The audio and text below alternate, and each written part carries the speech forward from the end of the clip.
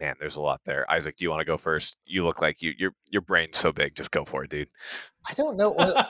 Well, it's not as strategic as you think. It's not like, well, if we move this Japanese airsofter here, we'll make a 10 million view video that will move the needle this far. You're listening to the Art and War podcast with your hosts, Mitch and Nathan. Mitch is a former airborne infantry squad leader who now spends most of his time coaching soccer. Nathan is a professional illustrator and an avid shooter with a couple of years of Canadian military experience. Together, they run the Seaburn art page. Enjoy the show. I actually was going to make the opposite joke. I was going to say, welcome to the Grand Thumb podcast that he doesn't have to actually do any of the organizational work on because I love it. He's a genius. Is your internet all good, though? I don't want it to, like... Yeah, fucking great white neighbor to the north just fucking up internet. Ugh. Well, we're a very professional podcast here, and we have very professional equipment, opinions, thoughts. But yeah, today we're joined because we're getting better now. So we're getting better with introducing our guests in the beginning as opposed to like 20 minutes down the road. That's something that we didn't do in the beginning. So I don't like that. You don't like it? You're not a fan? I'm just kidding. You're good. Are you going to remember to do ad reads this time? Ooh. You know? Oh, yeah. Did we forget with you? We did. I think so. We did with him, and then we had to put it in the beginning. Use Grand Thumb's link for Brownells. Thank you. Yes. Brownells are a big 2A supporter. Well, we'll do our ad read now. AWS, Advanced Warfighting Solutions. Check out their SMU belt. Use code ARTandWAR10. We don't get a kickback. You just save money, get cool gear. And Applied Gear, use code ARTandWAR5. They make everyday carry belts. We don't get kickback. You get cool gear and save money. Good people over there. That's our ad read. There we go. So now we're all done. Very now good people. We're going. Now we can just shitpost. Fantastic. I don't know if I finished introducing everybody, but we got Mike Jones, a.k.a. Garand Thumb, the man with some thumbs who does stuff and things on YouTube. And then we have Isaac Botkin, a better person than all of us combined, who yes, genuinely, measurably does stuff and things and engineering stuff over at T-Rex Arms. This episode only came to be because Mike had the idea last episode. He was like, I want to do an episode with Isaac. And we're like, well, hell yeah. I'm not going to say no to that. We never had reoccurring guests, so congratulations to you folks, reoccurring guests. Thank you very much. Hey. 2 weeks in a row, I think, Mike. So I want to say, as someone who stayed up pretty late last night editing my own podcast, don't have your own podcast. Just be on this podcast every week with the people that you want to talk to, and let these guys do the work. It's brilliant. Yeah, I have a bandwidth, and I've exceeded it. So yeah. We have even then just outsourced the work because the two of us are far too unable to do it. Yeah, thank you, BR, if you can hear this. So you edit your own podcast though? I do, generally speaking. The 20-minuters I do, and then we've got one coming up hopefully very soon that's an interview with someone else. And it was very much like this podcast. We got off track and started talking about stuff that he didn't want publicly in the wild. So I was just going over that. Yeah. Oh, it'll make more sense once it drops. But political candidate who is nice. Going on to be in office. And we were just talking about different Republican Party shenanigans and Republican Party establishment folks. And he was like, that's an off-the-record thing. And I was like, absolutely. And then we talked for 15 minutes. How wonderful. It's great when you can get into those personal conversations, though. And I think that's something that we strive for. And sometimes it ends up biting us in the ass because a lot of stuff will just have random gaps in it. But, you know, it's a very selfish endeavor, this podcast, I think. We just get to talk with people about things. And maybe people get to hear it. Maybe they don't. Yeah. Perfect. Mike, do you edit your own videos or do you have somebody for that like we have somebody for this? I used to edit all my own videos. And oh, my God. Yeah, it was not good. It was way too much. So when I hired my current camera guy, Micah Mayfield on Instagram, he was like, he's like, I could edit, I'm like, no, that's my thing. I like the creative process, I don't want to outsource it. But essentially it came down to like I was super behind on everything. And he was like, listen, I can edit a Grantham video as well as you can edit a Grantham video, because I am actually an editor. Like, I can easily replicate your style. And I was like, freaking bet, dude, you can't do what I do.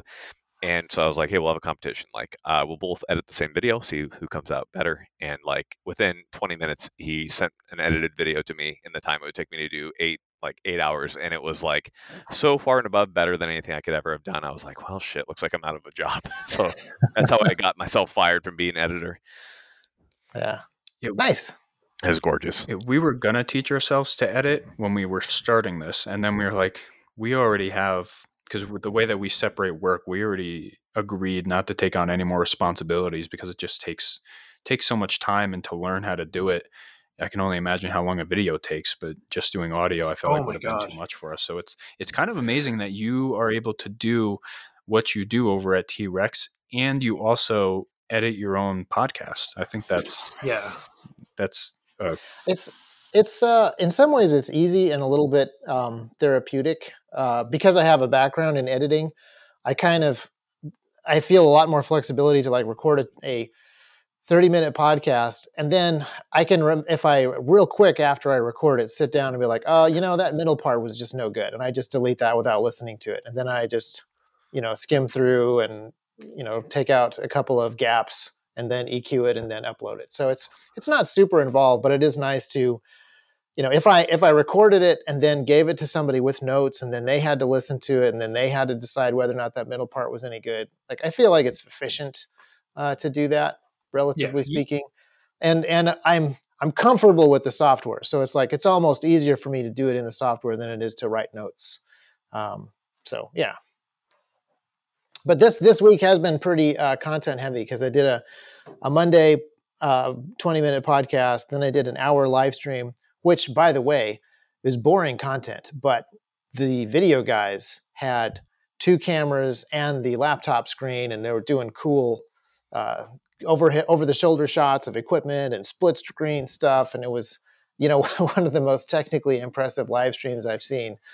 And then now we're talking for 3 hours. So this is a pretty content heavy week for me. Yeah. Was that the one with a the radio radios, live stream, the SDRs and all? So I'm glad that we've been talking kind of about radios and layout nav, because that is very closely tied to the kind of the topic that we're getting into, and that's kind of gun culture, how it's evolving, where we've come from, where we're going, and how we get there. And I think kind of starting in the middle present time where we're at, radios, comms in general, land nav, and bushcraft are kind of that 0.5 step to that next 0.0 of gun culture. I agree. I know how we talked last time with you, Mike, about how you kind of got into guns. I don't know if we really talked with how you kind of got involved with like guns and tactics as much, Isaac. When was your kind of like introduction? I know you mentioned briefly you're kind of always around firearms and stuff, but to go from where it sounds like you started to where you're at, how did that come to be? What did that transition look like? Like many things, I arrived at a lot of these conclusions by going backwards.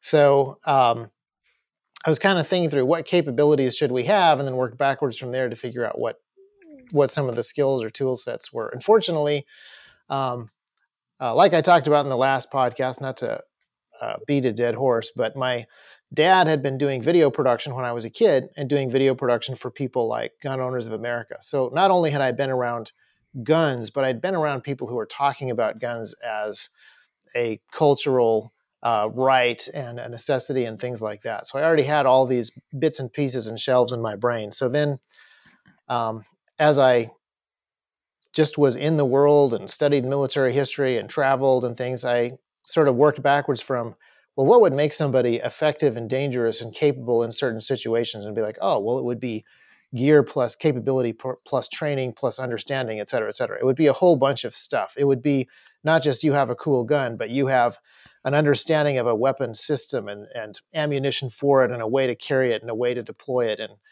just kind of worked backwards from your ideal situation or your ideal capability list. So, yeah, and I am a baby student in most of these areas. But yeah, I kind of got there backwards, like I get to a lot of places. This is why I like Isaac so much. Yeah. That is perfect though. I mean, that's what you want to see, right? That's why I like what you do, Isaac, is you approach it from such a different perspective compared to a lot of the classically trained military guys out there, and it's refreshing. It's good to see it in a different way, and it all points back to kind of this general idea that you guys are pushing over at T-Rex Arms, that I'm pushing, that many other people are pushing, which is that military, non-military, law enforcement, non-law enforcement, it doesn't matter. It's that we all have this fundamental right to be prepared as not just citizens, but just human beings, right? These natural intrinsic rights. And so, love it, man. Mike, you said you were there when kind of Lucas and the T-Rex guys were switching kind of from wearing multicam to, the skinny jeans and the jacket and tight pants type culture. It's all about culture, right? And it's probably one of the best things I can think of as far as like defining the look, right? You gotta have a look with any. I mean, we're getting into kind of branding and that type of thing, but Lucas was really good. The team over there was really good at what they did and how they handled it, and the direction that they wanted to take T-Rex Arms. And Lucas, and I'm not sure. I'm sure Isaac, you were pretty involved as well. You guys knew Not what you were doing. particularly. Like Really? I was very, I was very out of it for some of the most important branding type stuff. That was that train was already rolling by the time I jumped on. That's fair, man. Yeah, no, Lucas was really specific about what he wanted and how he wanted to go about it, and making it, a non-military endeavor, a civilian endeavor, which was really cool because at the time, when this was occurring, like 2017, 2016, I think when I was first talking to him, it was definitely a military heavy community, and that whole civilian presence wasn't really there, or maybe it was there, but it was more spat upon. So I really like that it kind of flip-flopped a little bit, right? We have now, it's just, this is a natural right for citizens. Like, as a citizen, you don't have to have been into the military to have these skills or have this equipment. It's just something that you should have. And he was very particular about the way he went about that and how he branded himself and everything, right? And it was smart. It was just really smart because everything, like we've talked about, is cultural, right? How do people perceive it? I call it social engineering, right? How are people thinking about this idea, because we've been presenting it in a different way. And T-Rex Arms crew, I mean, you guys crush it at that. You guys are really good. Just gotta say it. Oh, Your website is Chef's Kiss. I love the way that our website is coming together. I think that we have this beautiful mix of my brother Noah doing the code, and he can do it at enough of a level. And he has other programmers now, but he can do it at enough of a level that when Lucas or Drew are coming up with stuff, we can do it. That's your brother doing the code for that website? Oh, yeah. So when you guys are born, is it like you're assigned a role? You're like, Lucas is the warrior class, Isaac is the mage. No, because everybody has switched jobs Really? a couple of times at least. So I was definitely the artist filmmaker guy, and now I'm an engineer, which, depending on how you look at it, is opposite. Someone needed to do it. And then Noah, I forget what Noah wanted to do, but I didn't think it was going to be programming. And it's one of those things, the need was there. And then in order to accomplish the goal of achieving that need, he had to become good at programming. And then once he had become good at programming, he was kind of stuck. So interesting. Now he's just typecast and he's stuck. Well, he is typecast, he is stuck, but also he's quite good. Now he is having to transition again a little bit because he's transitioning from being the code monkey who's on his own to being a team lead, and that is obviously a different thing. Of course. How many employees does T-Rex Arms have now? We're about 80 people right now. Oh my God. Holy crap. Dude, it's kind of insane. I'm about to hire on my second person and I'm like stressing, like trying to figure it out. 80 people. It's very stressful. Wow. Now the good news is we've hired not just anybody. We've hired along. At first, we hired just anybody that we knew, and it was all younger people that we thought we could boss around. That sounds terrible, but But I was No, really I'm enjoying nervous this. about hiring, older, wiser people. Yeah. And one of the first people that I hired is a Marine colonel, retired, who Wow. used to fly fighter jets, and that was stressful to hire that Yeah. guy.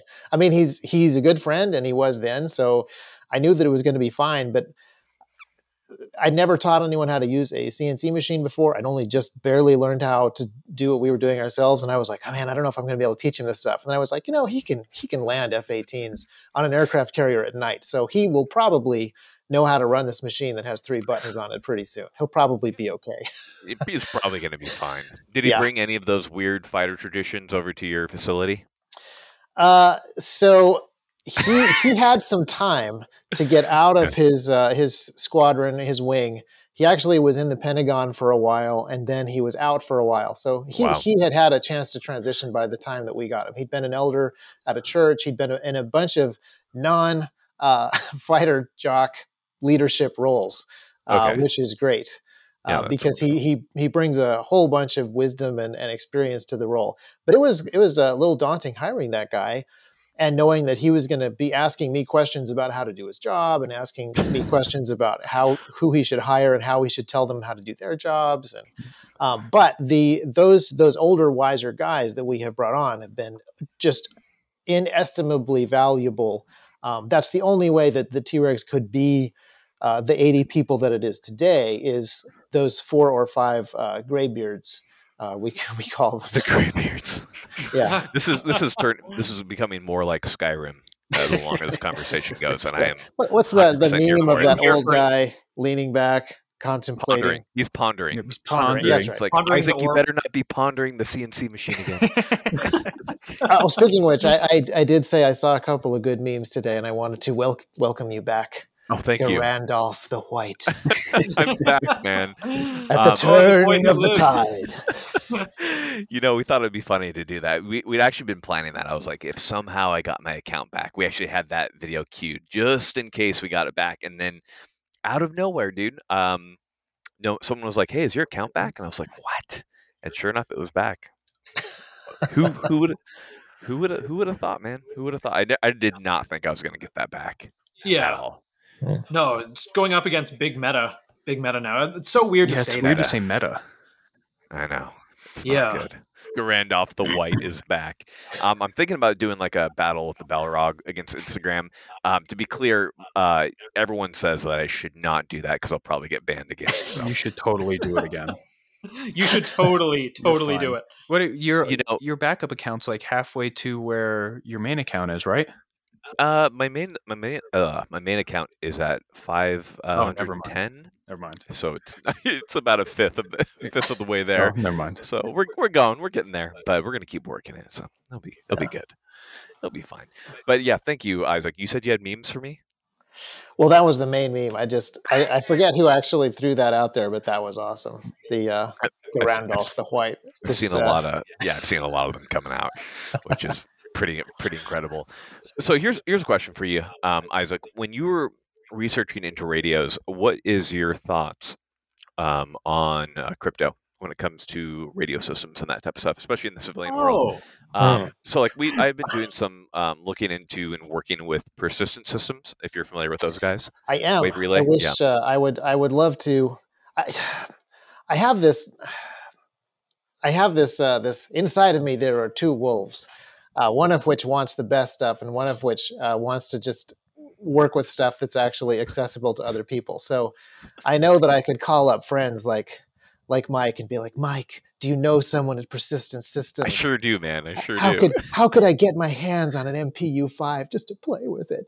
Dude, and then part of me is like, hard. what as fun as that would be, as awesome as that would be, like, what value is that to other T-Rex people if I have one cool radio? Yeah.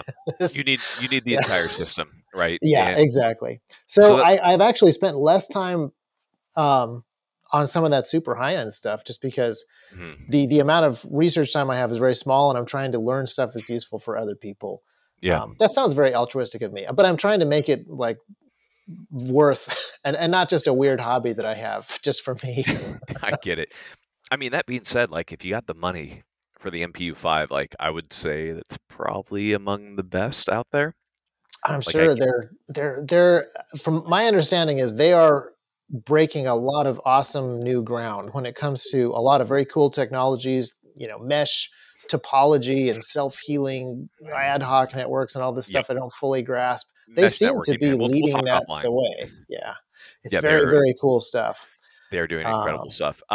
If you well, let me say this: if and when you decide to come out to do more of that Recce series video stuff, we have a couple MPU-5s, so we'll go over like a familiarization. I think you'll like them. I think you're going to end up buying like 5 of them after you mess with them a little bit.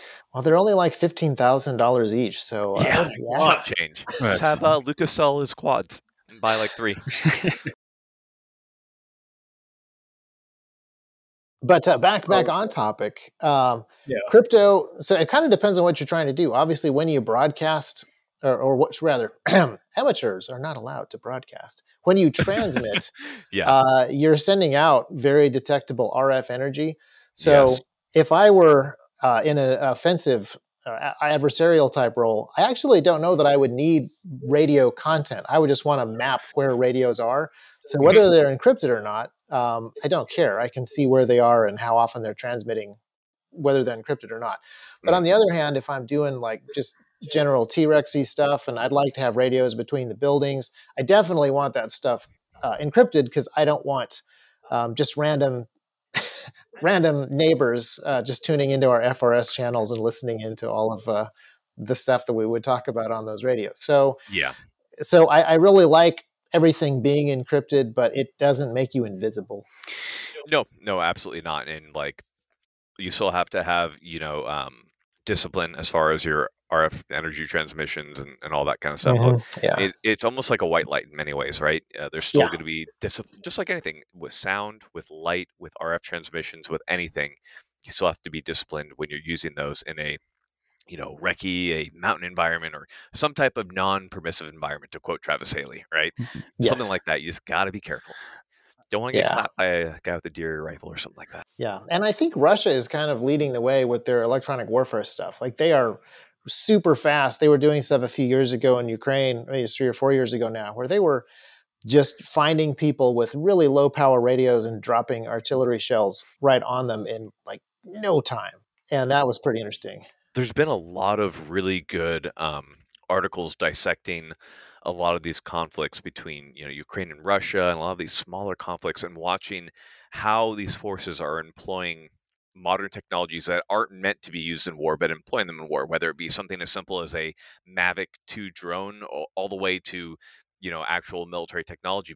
But like you said, it's very telling and very interesting to read up on that and kind of see the way that warfare is going. The information age mixed with all this very cheap, very effective tech that's just anybody can get their hands on now. Can you imagine if in World War II you could just buy a drone for $1,000 and you could literally just scout out the enemy line? Like, that's huge, and that's now easily accessible for almost anybody. And these drones have huge ranges. Like, it's incredible. It's incredible. How's it going, people? This is BR here, the producer of the Art and War podcast, telling you about the Lads Patreon. Not only do we want to continue improving the quality of what we can do both here on the show and on Instagram, but we also want to elevate what we can do as a team. We're looking at pursuing some life-changing goals like acquiring property together and expanding what we can do massively in the future. It's a lofty goal, but one we want to include our audience in to let you know where your greatly appreciated support is going. But what's in it for you? Our Patreon subscribers enjoy 5 different tiers of exclusive perks, ranging from all of the content the lads would post on a pre-Zuckerberg Instagram, downloadable high-resolution guides, behind-the-scenes info like guest schedules, spicy memes, and at our highest tier, get monthly art commissions created by Nathan himself. You can find our Patreon via the link in this episode's description, or in the Seaburn Art Page's bio on Instagram. Which I think kind of brings us neatly back to the main topic at hand. What is gun culture? Well, are you asking about gun culture 3.0? 4.0? Kind of like, I like this tangent that we're going kind of on. like how we're getting there. Eating proverbial popcorn. I do think there's also some value in kind of going backwards with technology. I saw this kind of happen with the Taliban and ISIS-K when I was deployed. They don't use radios or anything like that. They'll still use runners or carriers, however you want to call it. They'll use like hand signals. They'll even use mirrors in the sunlight still. Like they went back primitive because we were able to intercept everything that they were doing.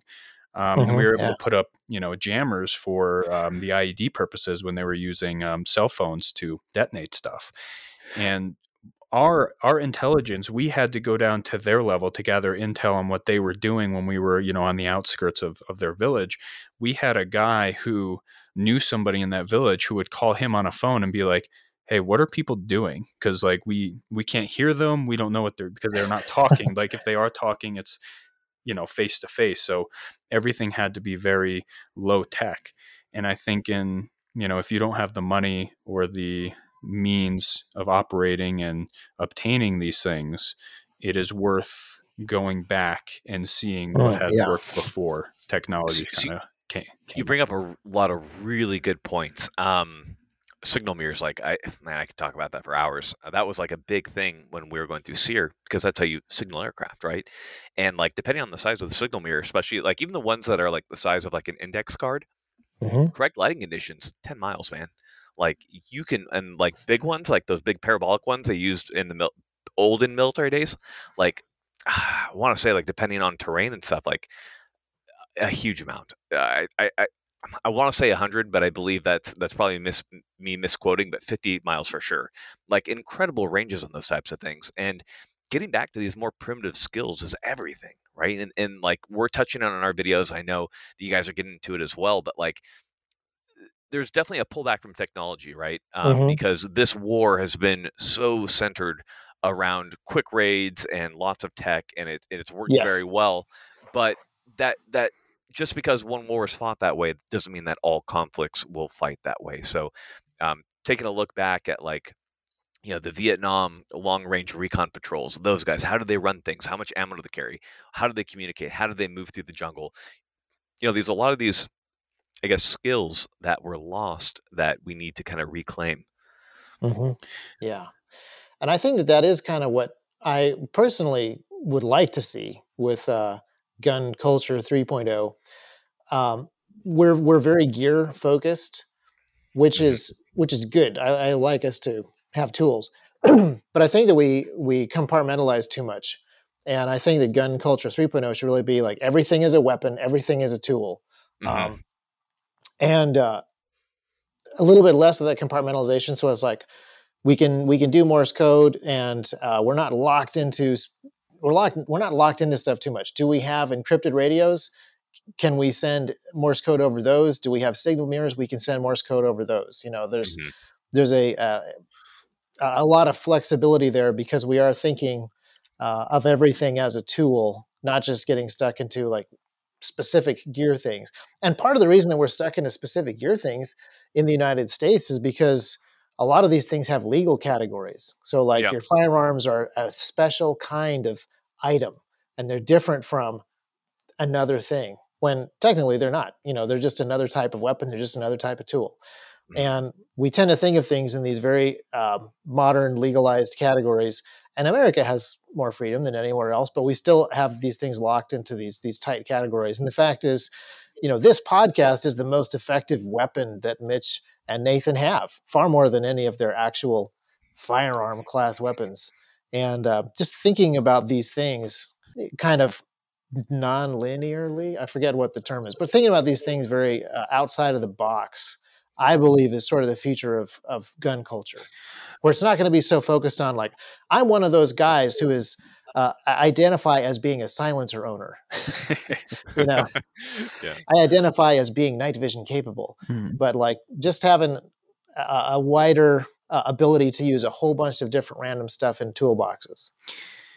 Yeah, the power that videos or video games, people kind of in the industry just talking about things and demonstrating that, hey, like it's no longer about, Punisher skulls and, being the sheepdog. It's about, like also having fun. You add this entertainment factor to it so that you can have win a battle in the culture war, where maybe somebody doesn't like guns, but they like how Garand Thumb talks about guns and wears, his doctor's outfit, Yep, and well, how he me fucks too. with Ron Jeremy, like simple things like that.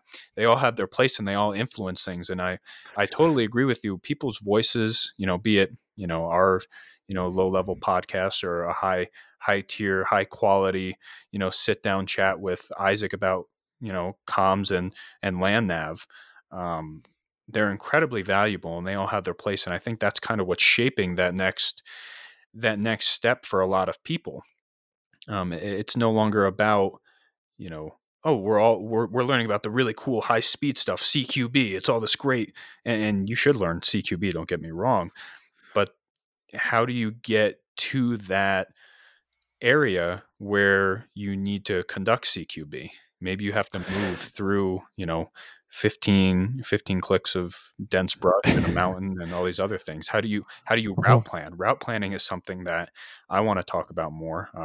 How do you not fucking freeze to death? Yeah, I mean, how are you, like beans, bullets, all those things? And I think people are very excited. I don't want to say short-sighted. I think excited because they see the fun, cool stuff of small unit tactics. They don't think of how we get to small unit tactics. How are we getting to where we can perform, individual squad level drills and all these other things that I think are getting talked about more and more with, your recce videos and just land nav comms. All those things are incredibly valuable to moving the culture forward. That's how it goes. You brought up a really, really good idea that I want to go back to, and that was, what is your best? I think you said it, Isaac. What is your best weapon, right? And you said for Mitch and Nathan, we have this podcast, right? This information, and I think that's really important because you touched on it, Mitch, about what is drawing people in.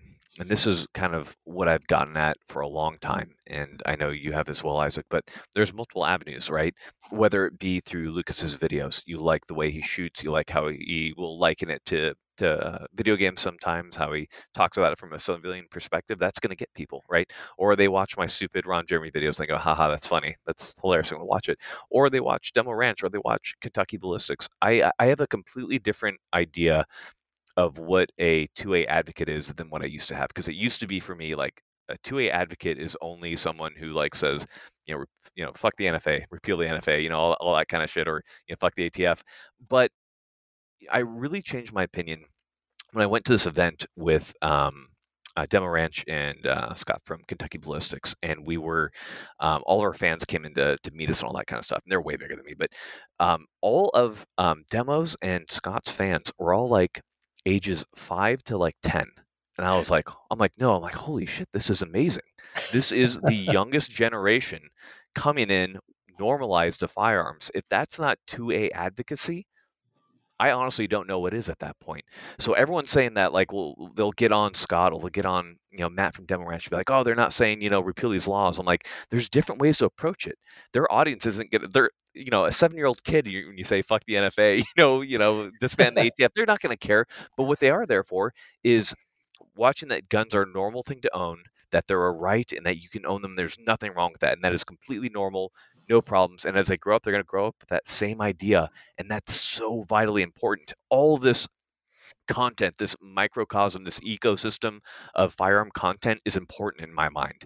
So I always get really kind of fired up when people say, oh, I hate his content because it's not, doesn't help 2A advocacy. I'm like, there's so many ways to go about it, and it's so short-sighted to say that it's only one way to do it. Yeah, I was at a Appleseed shooting event earlier this year, and I will be honest, I was personally very bored while I was there. But my son James, who Appleseed was people punching the air right now. Well, when I was there, or rather, I should rephrase. I would have found it bored if I were there by myself, but I was there with my son James, who was 5.5 at the time. He was totally into it, and watching him be so totally cool. into it was awesome. He was, the Ruger 1022 is way too big for him, and he shot maybe 45 bullets over the course of almost a whole day. But he wasn't just plinking. Like, he was trying to do the stuff that they were doing, and these range officers who, were fuds and sticklers for a lot more rules than we would like to put up with, were calling out this 5-year-old like, hey, you got to remember to put your safety on. He's like, oh yes, my safety. Like, it was so fun to watch him. And that was exactly what new people needed, or really young people. Even, James has grown up around guns, and he's even been out at the range when Mike Jones of celebrated Garand Thumb fame has been out there. That's and but he was at this Appleseed event, and he was just totally focused on doing the assignment and understanding the assignment and shooting the guns and seeing other kids out there. So yeah, it was awesome. I loved it. Yeah, that completely illustrates the point, right? There's a time and a place for different types of information, and everyone's going to be at a different point in their lives. So it's always, you just gotta. If there's one thing I could say to the gun community, like, support each other. Yep. Stop fighting. Oh my god! Like, we have so many other things to fight. Like, don't fight each other. Like, good God, please stop. It's a spectrum too. We can be at gun culture 2.0 or 3.0. Somebody can be, 2 steps ahead of us already. And then there's somebody that can just be starting out and be at that 1.0 of, all right, shotguns and bolt action rifles, and cool. We're all at different points and we're all at different stages. I would say a vast majority of all of our audiences are kind of in, transitioning to that next level, where we start becoming that more lethal person, and not just that one trick pony. I know small unit tactics, but it is very interesting when people start, they enter the gun community, and be it simply during the pandemic, they were extremely left their whole life. They were very anti-gun, but during the pandemic and during the riots, they got scared, and they're like, hey, look, like, I might need this one day. So I'm going to go and I'm going to get it. And they're on a completely different part of the spectrum than you and I are. We're saying fuck the ATF, and they're like, ATF is good, but I also might need this too, and I'm going to make sure that we do everything to the T, to the book, and then maybe after times are uncertain, we're going to sell it. But those are the people we need to be trying to reach out to, because it's not you and me. We're all kind of, we're there. We're like, we want to move forward. We got all these ideas and plans. We have this concept, fuck the ATF. We need to get the people that aren't there to kind of get a little bit over here. Well, that's precisely what you guys did, Isaac, when you brought out the Lucas Botkin Japanese clone. Yes. What's his name? I always forget his name. I actually that's right, dude. He's so cool. So I actually almost met up with him when I was in Japan not too long ago for some military work, but COVID restrictions are too bad. But I mean, can you talk to that? I think that was really cool. Yeah. So that was really awesome. For a number of levels, and I think that there's several reasons that video is so cool. One is it's just interesting. It's a weird experiment, but also it's fascinating to me, and I think it's fascinating to other people to just watch this clash of cultures, or not clash, but this kind of mix of guy who's never shot a gun before, now shooting a gun, guy who loves guns but hasn't gotten to experience them, getting to, and how fun that is. But also seeing all these other shooters just having a ball with a new person and enjoying life, very wholesome. And all the airsofters get vindicated, like, yes, this has value. So I think people just really enjoyed seeing this guy who loved guns but had never gotten to use real guns. He just got to enjoy shooting real guns. And it was also really cool to see Lucas and other real gun people just enjoying watching him enjoy it, and just being a part of that was super was super fun for everybody that was involved. And it's just really fun for I think people watching that, just to see the love of firearms, but also the love of discipline and learning a skill and stuff like that come out. And everybody was just having a ball that day. Hey, Isaac, have you ever seen those like memes where the guy's like, hey, I'd like to order a pizza, and he's like, yeah, what type of pizza do you want? He's like, oh, can I get a boneless pizza? Have you seen that stuff? When he says boneless, it's always like boneless. And so it just go. So I was looking up signal near range. Oh, I'm being recorded now, so I got to make sure I get it right. Okay, 200 miles. Yeah. So with like the typical ones that you have, like the small ones, like little pocket ones, about 10 miles, and that's pretty much it. But those bigger ones, the index card ones, you can do 20 to 50, and then the really big ones, I think I was reading it's like 120 or something, but you'll probably be getting 20 to 50. But that's incredible when you think of it. Like that's insane. Like, who could have thought? But I feel like I cut you off, Isaac. You were talking about Japanese guy I airsofting was it and just crushing it. Yeah, no, I was re-recording the bit that my mic messed up, so they could drop it in later if they want. But that was good. That was awesome, and it was such a fun thing that, as great as the video is, the actual day, it was just so great being on the range. And I was only on the range for a brief moment in time. Slight behind the scenes moment. That was we. This is going to sound terrible, but we had a baby the day before. And I just ran out to my parents' house to pick up the kids because they were at my mom's house, which is the range is on the way. So I stopped at the range briefly while I was picking up the kids, and my wife was at home with the new baby, and I stopped by, and it was just like I was having a great day already. But then seeing Liku out on the range shooting and everybody enjoying it so much. I have super fond memories of that are related to a whole bunch of other stuff. But that's really cool. It was awesome. But you think about it, and I remember a time when if somebody airsofted, they'd be like, "Oh, shut up, airsofter! You're just an airsofter. Like, screw you. We don't like you." And you're just LARPing with your stupid airsoft kit. And then Lucas came out that video, and then suddenly people are like, "Hey, actually, I think you can actually train airsofting." And now you see people like Travis Haley airsofting. You see Mojo, he's airsofting. You see a lot of people. Hell, I just got an airsoft rifle because it just looks fun. And like, I feel like we're shedding a lot of that stupid weight that we had on our are we gonna say the community as we kind of bust through misconceptions and stuff. And I just thought it was really cool. Speaking on that stuff, you brought up 2 points so far this episode that I wanna kind of bring up again. So you brought up back when Lucas and T-Rex folks were like, "Hey, you want to know? We're gonna focus on more the civilian side." At the time, that was a very controversial thing to do because it went against that culture at the time. And much like airsofting, I remember when that, the T-Rex crew kind of started to branch into that, and it was very controversial at the time then. Is this like a process and a plan, or is this like, how can we reach more people regardless of what people fucking say?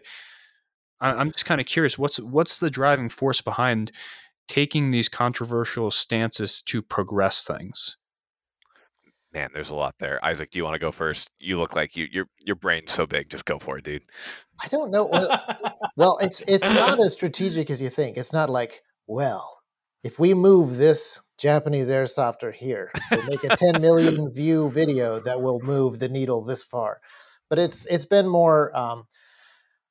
We've really wanted to equip civilians, so we've really wanted to push specific things, and we've been less interested in pursuing military contracts, for example. And part of that is not strategic; it's just bandwidth. Like, we don't have the bandwidth to do both, and we prioritized one over the other. And that just naturally leads to certain interests, and certain interests lead to us making certain types of content. So it hasn't been nearly as strategic as it probably could have been.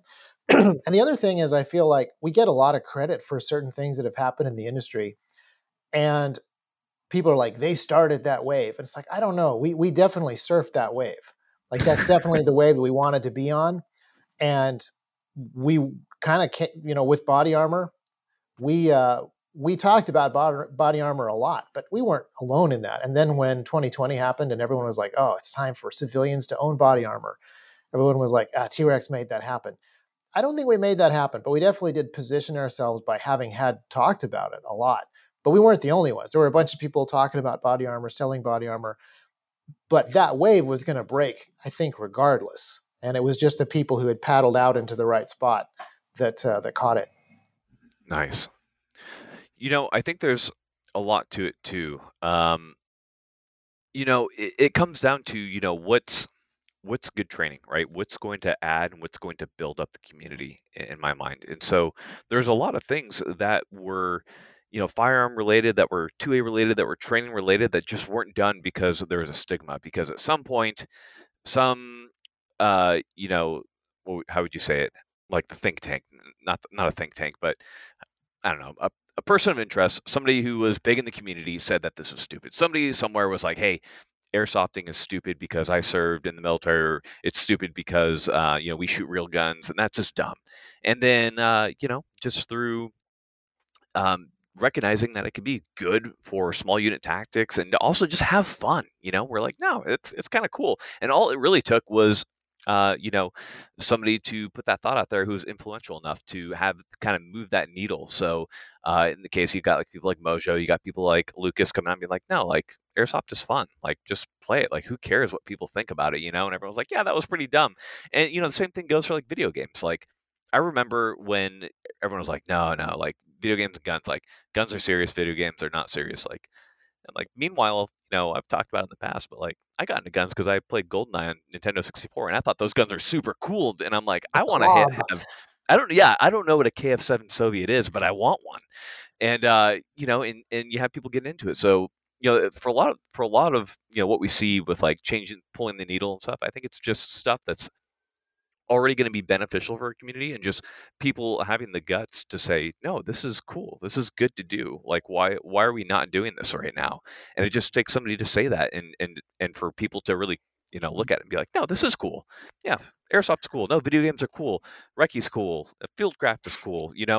And who knows, maybe we'll hit a dark age again in like 10 years where it completely reverses and it's back to Mark 18 and CQBs and CQB. Who knows? Who knows? But for right now, I think we're in a really good point in our culture. It's very much like a spectrum, and there is a time and a place to be serious about firearms and tactical training, and then there's also a time and a place where you just got to show that it's fun.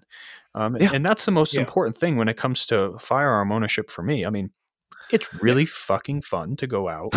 And like tomorrow I'm doing it. I'm bringing a Mosin. I'm bringing 2 Mosins and like 400 rounds of ammo. And we're printing out a big Chungus target. And we're just going to go, shoot big Chungus, and maybe I'll print out a Ron Jeremy one. But you should. It's just fun to do, and you have to have that balance, because if you're serious all the time about something, people that want to get involved are going to see like, oh shit, I can't be involved in this unless I am at this level already. There's no entry level to it. Yeah. And well, think about. Sorry. No, go ahead. Well, think about how one thing that we basically always do, and when we talk to someone, we ask how they got into guns and how they actually got into this community. And almost everyone, without exception, said one of 2 things.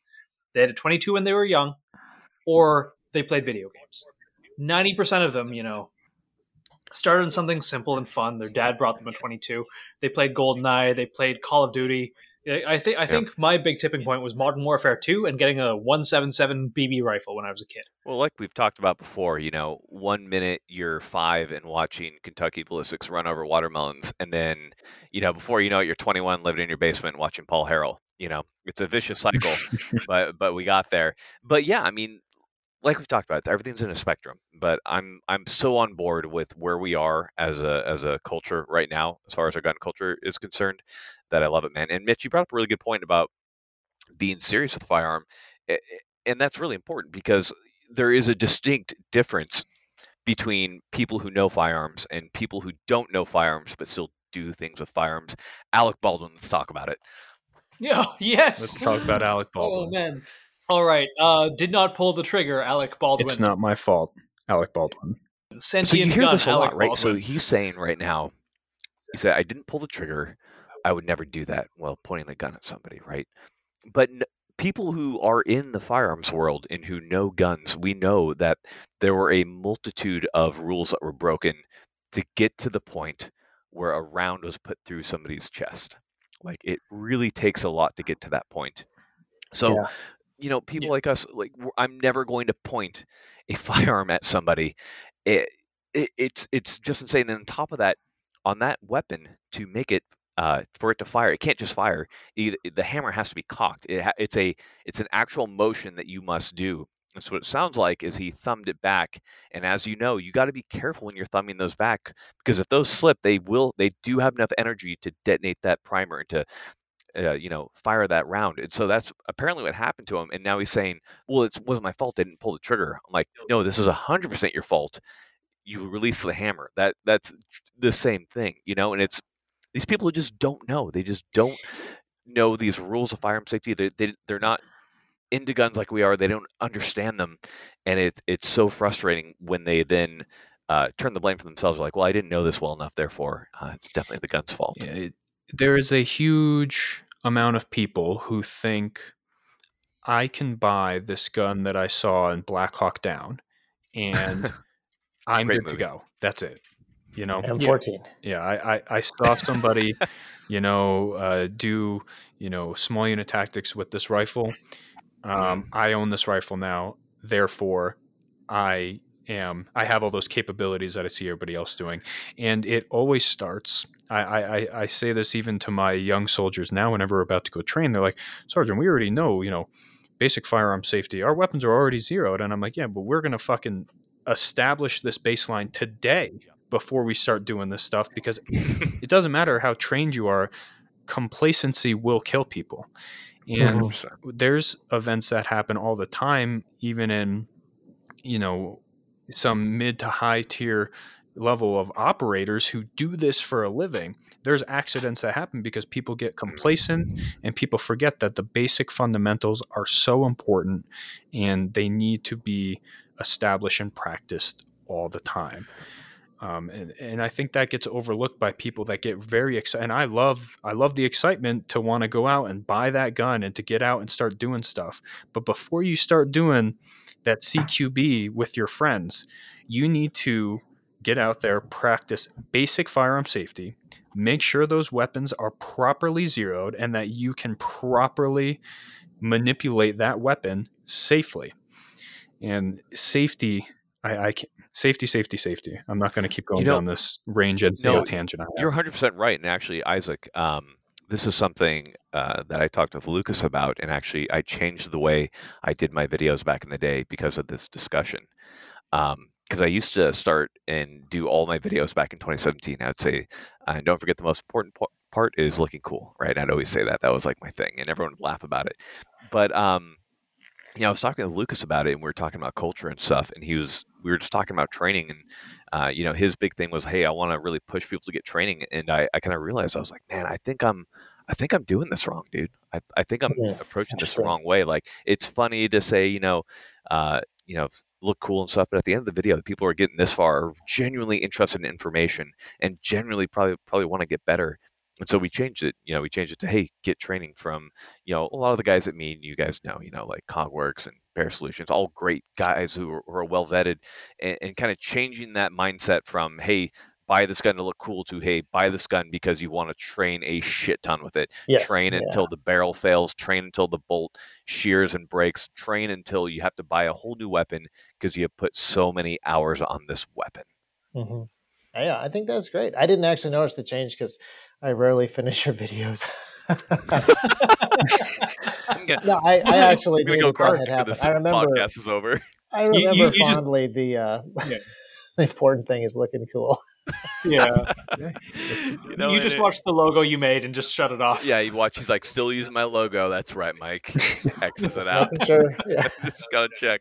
I'm just gonna get a bill for every video it's in. You're like, so just where's my residuals, Mike? It's royalty time. This is my property, so I don't know what to tell you.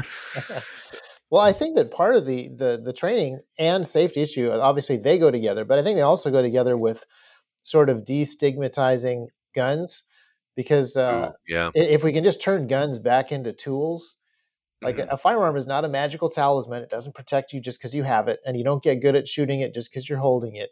Like, it is like any other tool. It is like a sword. It is like a car. It is like anything else that is a mechanical object that you got to know how to use. And I think that we have fallen into this trap of, like, guns are their own special category of thing. There's the spiritual realm, there's the physical realm, and then there's guns in the middle. There's guns, a little holy trinity with the guns there in the middle. No, you're not wrong, man. That is certainly a thing, and you can see that even today. Like, I put out a video on the SR-15, and it immediately turned into people using my video to like justify that their weapon was better than anybody else's, you know. But that's not what people should be arguing about. Like I saw one of the discussions going on Facebook, and somebody's like, well, um, you know, Knight's Armament is better than LMT, which is better than Daniel Defense, and then Noveski fits in there somewhere, and here's Radiant, and if you have a BCM, you're just gonna die. And I'm like, dude, what does it matter what weapon you have if you can outshoot the piece of shit next to you? Like, you know what I mean? You know what I mean? Like, if I sit down or I go to a competition, somebody's like, hey, check out my Knight's Armament SR15 or check out XYZ super expensive build, and then I completely destroy that guy in the shooting competition. I don't care what gun he has, because like you said, Isaac, it's more about the training. It's about your capabilities, not so much about the weapon. Have a good weapon, sure, but like, man, if you can't push that weapon, it doesn't matter. It's like a pair of golf clubs. Buy the best golf clubs known to mankind, and if you can't golf, you're still going to have a really bad game of golf, you know, and it doesn't matter. And I think that there's like, it even gets worse than that, because there's a confidence that comes, like as Mitch was talking about. This is part of the reason that when guys and girls go out to shoot, a lot of times the girl shoots better with less experience, because she's like, oh, this is a gun. I have to hold it. I have to aim it. I have to pull the trigger. And guys are like, this is a gun. I am now John Wick. And it's wonderful. And there's a whole, you know, chunk of cultural baggage that's attached to firearms when guys pick them up, and a lot of times girls are able to just be like, okay, so we aim down the sights, we pull the trigger, we try not to move it while the trigger is being pulled. I'll focus on those things. Well, yeah, and I mean, it also comes down to, it's like cars, right? Like a guy is supposed to be good at certain things. A guy must be able to change a tire. A guy must be able to cook a steak, and a guy must be able to shoot a gun with zero instruction, because that's just something that you know how to do, because it's expected that you know how to do this before you show up anywhere, right? You show up to you buy a steak, and you're the person hosting it. You're expected to grill the steak and know how to do it, just like, you know, you're expected to know how to shoot a gun. So I see the same thing. It's like the guy, it's both John Wick and both the cultural expectation that as a man in the United States, you should know how to shoot. And then if they don't, they're like, I'm just going to wing it. Yeah. But I've seen a lot of Bruce Willis movies. I got this. Yeah. And not only do they just wing it, they'll wing it with such false confidence, and it's unsafe. And speaking of Daniel Defense real quick, they might sponsor the podcast, so buy a Daniel Defense and you will be better at shooting than anybody else. Nathan, you were saying? Approved. You were saying something, Nathan, then I cut you off because I'm an awful podcast host. I don't remember. You got into the Daniel Defense thing, and I just it went out of my head. In one ear or the other. Talking more when you're a little bit more drunk. You vibing. Go get a White Claw, Nathan. You know, enjoying. I've got. I love you, Nathan. You're wonderful. You're wonderful. Yeah, I'm vibing. You know, I try not to drink more than once a week. Maybe I'll have a single White Claw, just one. There is definitely a huge problem, I think, especially with veterans more than a lot of people, where people have the military does a great job of installing confidence into people that should not have confidence in a lot of things. And I'm not saying the military doesn't make you good at stuff, because it can help you get good at stuff. But you think of what the average, I'm not talking about, you know, some of these high tier level operators. Think of, you know, the average soldier in their experience.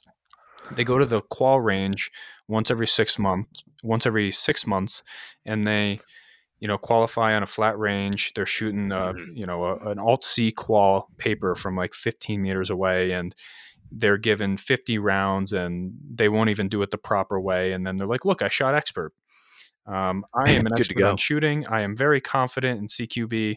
I'm going to get out of the military, and I'm going to teach everybody the right way to do things. And because I'm in the military, I'm confident people will be confident in me. And I want to really harp and say that your military experience and perspective can help and can give you a perspective. But like we were talking about with guys in general, when it's kind of expected of you to know how to do this, you should not have this false confidence if you are an actually trained and actually proficient. I wouldn't even consider myself proficient. I'm always learning. I'm always learning. if I don't know something, or even if I think I know something and somebody also kind of knows something, I'm going to listen to what they have to say because maybe they'll know something that I don't. Yeah. And What were you saying? The military Yeah. does a really, really good job of Great false instilling a lot of confidence. false confidence. You know, it's a lot of stuff was brought up there. The Yeah. I you know, so a lot of the guys I worked with in the military, like a lot of the scout guys and striker guys who do the scout stuff, they've been awesome shooters, man. Like these guys are getting after it, and it's all individual, right? How is this squad handling themselves and conducting themselves? And I've worked with some really stellar guys. You know, the thing that always gets me is you like randomly in Instagram, you'll get sent like a page, and you'll go to it, and this guy is teaching the most off the wall craziest disarms, craziest tactics you've ever seen, and you're like, Detroit Dust. why are, dude, honestly, and I'm like, why are people listening to this guy? And then, sure enough, he's like, hey, I was in the military. When you really delve deep, it was nothing combat related. It was nothing that had anything to do with firearms, but they use that military moniker to boost themselves up, and that's stupid. I was a cook in the Navy. Just like Steven 20 years Seagal in Under experience. Siege. Yeah. Well, he's completely qualified in my mind. Whatever happened to Steven Seagal? He's in Russia now. He's still making movies. Yeah. Yeah. Wasn't he a deputy hold for a on. little while? Yes, he was a deputy he down was a south. deputy, but re fucking wind. He's in Russia now. Yeah, he's a. It's actually kind of hilarious to see pictures of him with Vladimir Putin because Putin is very small, and Steven Seagal is extremely large right now. What? No, he's got a Russian passport. Like he's kind of a cultural ambassador of Russia, or to. I don't know. I don't understand it. It's weird. He does stuff. We over are- there. Like Oh my that. God. Like Dennis He Rodman has- did shit with Kim Jong Un. Like it's strange. Dude, we live in the weirdest timeline. This is the weirdest timeline. Also apparently Good for he him. has Can't be a real. lavender You guys farm are screwing now. with me at this It's point. Like, 995 acres. No, I swear to God. Oh, he lost in 2007, but he has a line of therapeutic oils and Tibetan goji berries. That's clinical. He also he had a blues album at one point, but he was playing blues on like some ethnic instrument. I forget which. It's kind of, at this point. At first, it was like, "Oh, Steven Seagal, don't be weird. Just keep making awesome action movies." And I was like, "No, Steven Seagal, be weird. Yeah. This is better." this is way better. Man, how do we get into Steven Seagal? This is my fault. Well, one of the things that is interesting to me that is kind of frustrating occasionally is I will be talking to military guys or ex-military guys, and they have fascinating experiences that I want to hear about, but they're talking about weapons or military hardware or fighting stuff that they have some false confidence in, or maybe they were a truck driver and they want to tell me about advanced weapony stuff. And it's like, well, I don't want to say like, no, sorry, don't tell me about the how great the 249 is. I have one, and it's not amazing. But do tell me about stuff that you saw in Fallujah. Like, do tell me stuff that you saw on the road. Tell me what it was like being in that culture. Tell me what was happening on base. Tell me some of the experiences that you have that are utterly unique to you and your time in Afghanistan at that exact moment. And they're like, no, I'm just a straight up warrior, dude. I just fight and I just shoot. It's like, what a missed opportunity, for me to have a cool conversation. Yeah, dude. But, And it brings up like good stuff too. Like a lot of these people have really compelling, very interesting information to tell us about, tracking, counter tracking, ambushing, counter ambushing, movement techniques, like stuff that you wouldn't be able to get from living a mostly civilian life. Like I think about my time as a survival guy in the Air Force, which was incredible, and I got to spend for a couple of years. I was in the woods, just out there for at minimum 1 week out of the month, usually closer to 2, sometimes even 3 if I did back to back, and that's a lot of time to be spending working on your field craft, working on the way you move over twigs and how you crack branches and watching for tracks and counter tracking and all that kind of stuff. And that's stuff that you can't always get because typically in the real world you have to have a job and you can't be out there for those periods of time. So that was a really unique thing that I was able to get in the military. And I'm like, that's cool knowledge that you can gain. That's really cool stuff. Yeah. Yeah. So it is frustrating that we have this culture that takes That's veterans or even combat veterans and says what you bring to the table is weapons proficiency, and maybe they have just incredible uh, other experiences or information or knowledge to pass on, and they should be doing something more interesting than teaching rifle 101 at Yeah. random places or starting coffee companies. And I also blame our culture for that somewhat, where right now what is sexy, or what was sexy for the longest time was, you teach your super high speed rifle course, and that's what was sexy for so long. And what would have been less sexy was, I'm going to teach you movement into the objective 101. Yeah. Like no one wants to hear about that. You're like, hey, in today's 1 week class, we're going to travel approximately 40 kilometers a day with a 50-pound pack, and we're going to infill in. Actually, that does sound really cool when I think about it. But Yeah. it sounds cool now because people are kind of getting into it. But the culture shifts. So I'm hoping with a lot of this culture shift that we can get a lot of this really cool information that a lot of really stellar guys have out there. We can learn more about a lot of the stuff. I remember when I was first getting into the military, one of my professors in college was a former Vietnam long range recon patrol guy. God, I can't talk right now. And I would just pick his brain for hours and hours and just learn about, living in the jungle and moving through the jungle and combat loadouts. And it was so interesting to me, becoming the whole ghost of the jungle there, blending in and becoming one with it and trying not to disturb it and tracking and counter tracking patrols. It's such interesting information and such valuable information that, that you can get from, these Vietnam guys, and now from a lot of these guys coming out of this 20-year period of GWAT experience. There's so many valuable experiences that we can get, and hopefully not lose these lessons learned. Yeah. I was just talking with Redbeard Tactical yesterday.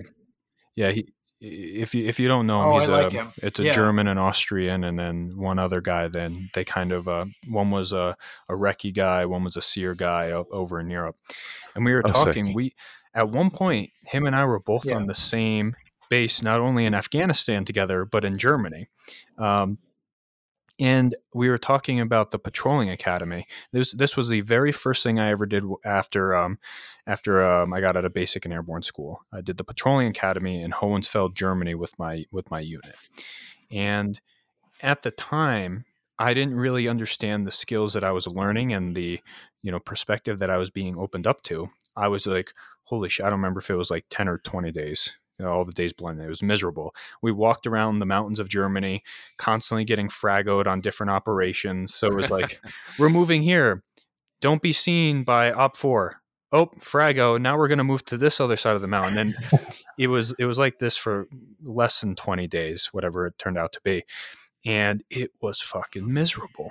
It was so miserable. But when I look back on training like that, I find it more...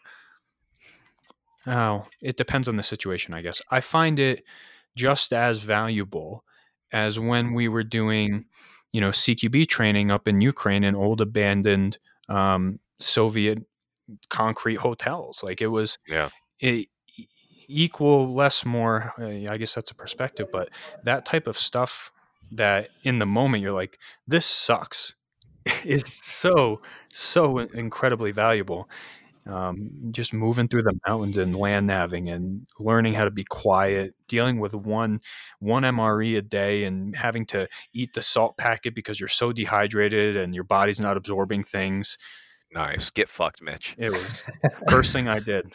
I was the only private that made it through. Everybody else dropped out. They were getting injured or actually injured. And I was super proud of that. I was the one private to make it with the other NCOs. That's absolutely incredible. I got to make fun of everybody for it. I'm going to pivot here. Say, go ahead. Huge, go ahead, huge Isaac. Fan of Redbeard Tactical, and I love the stuff that he's bringing out. And I love what he's doing on Instagram. Like, they need to have that stuff in a book. But today, he does this all the time. He has this long series of Instagram stories with quizzes, And so today's was like, you have been shot down behind enemy lines, or I forget the scenario, but you're stuck behind enemy lines. You have an unencrypted radio with very little battery. You have a map, you have this. What's your first move? And there's the 4 questions. And I love doing those because they are so fascinating. And they're things that I don't know. 90% of the time I get the wrong answer, always. And, but they're so fascinating because there's stuff that is outside of that CQB realm. But it is stuff that is so interesting and useful and valuable, and not just valuable in wartime, but like this would be stuff that you would want to have in the back of your brain for other emergency scenarios, just ways that you want to efficiently get places or talk to people. And then obviously if wartime happens, you really want that stuff in the back of your brain. Yeah. He's tracking, incredible. counter-tracking, You'd love to see advancing to contact, all of those things. He puts out really, really good content. Cool. Beautiful. Knowing how to break contact is very important for me because I know I'm going to run away. So I might as well just make sure that I do it the right way. That's good. It's a good point. Now, here's a question for you, Isaac. I'm going to pivot slightly. So, gun culture has changed a lot, and you know who has not changed with the culture? The NRA.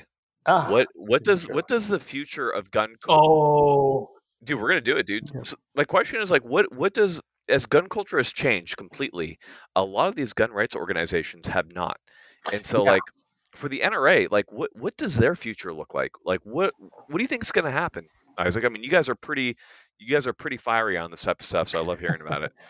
Well, there's 2 answers. One is the bigger organization that relies on our grandparents for donations isn't going to be around for very long because our grandparents aren't going to be able to continually give them money. And the culture war has changed and they have not caught up. So I think that the larger organization of the NRA is going to fall apart eventually. But they have enough cultural momentum that, I don't know, there'll probably be NRA magazines and NRA stuff for a while. But where they are actually successful is more at the local level. So when we were fighting this one ammo tax in Tennessee, we actually got tremendous help from the local NRA lobbyist. She was fantastic. She was everything that the upper echelon NRA folks are not. So the good news is that there are people like that who will go and fight the fights that need fighting and will find people to ally with if the big NRA goes away. But I think stuff will just pop up, and there are older organizations like Gun Owners of America that I think have stayed really. They've stayed. I wouldn't say that they have stayed true to like an old-fashioned concept, and now they need to change. But like their principles were really solid to begin with. So even if they failed to change for certain cultural stuff, they still were in the right. So like the NRA made some significant missteps when they did things like, oh, well, it's scary when we talk about weapons, so let's stop calling firearms weapons and start calling them sporting rifles. And that was like a nice little pragmatic sidestep in the 1950s maybe, but it turned into a massive mistake to not just stick to your guns, so to speak. 100%. So there have been, I think, more faithful organizations like Gun Owners of America who they were right in the past and they're still right and they haven't needed to make cultural changes. But then there's opportunities that open up for new organizations. Mm-hmm. But I think that a lot of that eventually goes away, hopefully, because what would be great is if there were organizations like the NRA that didn't do our work for us so that we could just sit at home and send them $20 a month to solve our problems for us. But if they just helped us organize so we could actually do the work that we should personally be responsible for, that I think is really important. And we're getting to the point now where maybe only now is gun culture 3.0 ready for that, because our grandparents didn't want to lobby for super basic, obvious Second Amendment stuff. They just wanted to send $20 to the NRA and let them talk to the politicians. And we're now at the point where we got to really take, we got to carry some of this water ourselves. And so an organization that helps us organize to do that better is more useful than an organization that says, just send in your $20 and it's handled. Don't worry about it. Go back to your Netflix.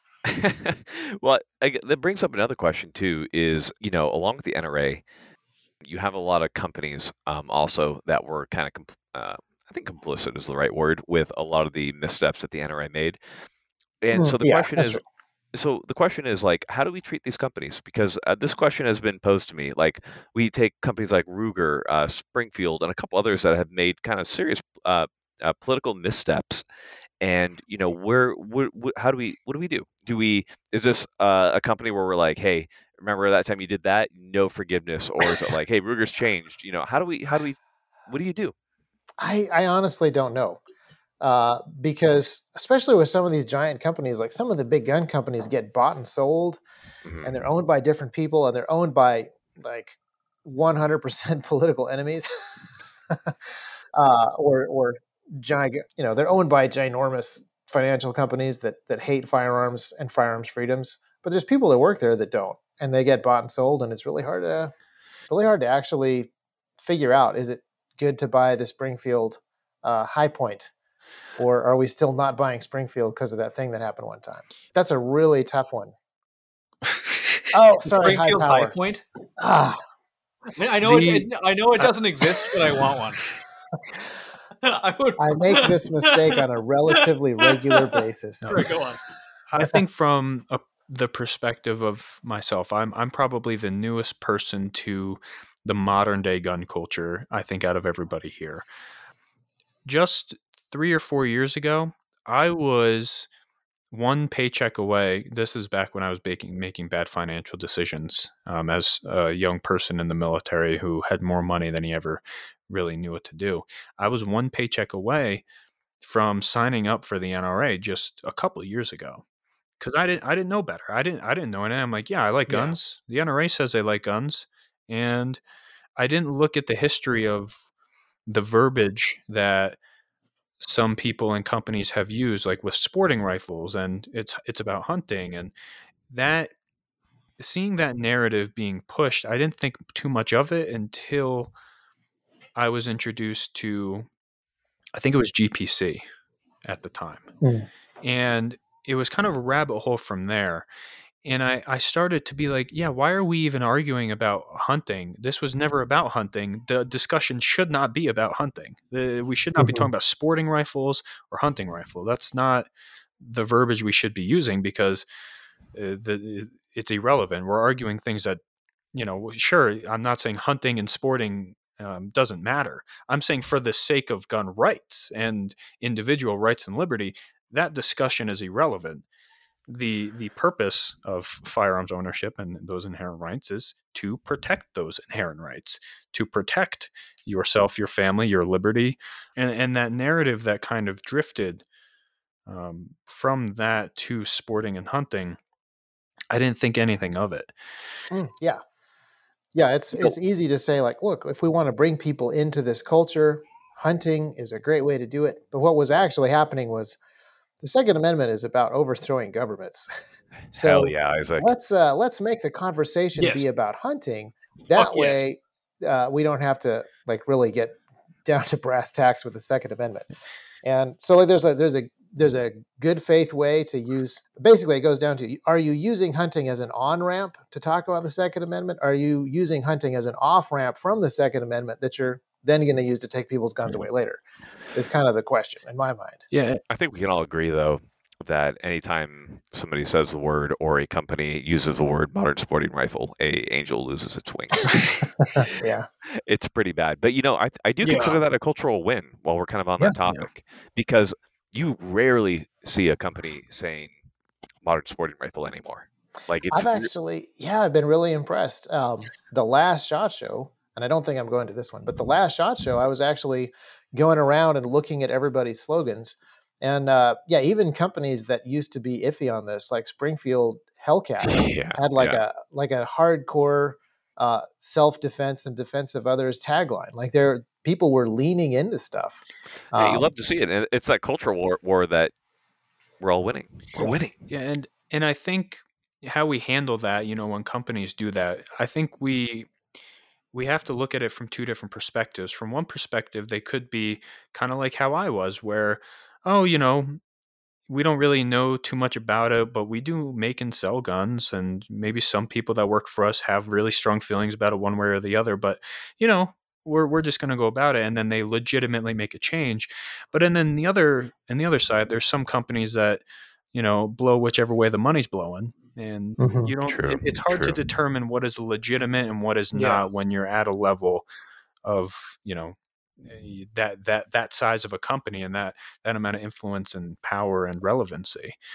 Yeah, and I think it is good to be not super cynical. I try not to be super cynical, but there's things like Springfield is continuing to make the XD and not the XD 2.0 because it's on the California gun roster. So Californians can keep buying this gun. So they're continuing to import it.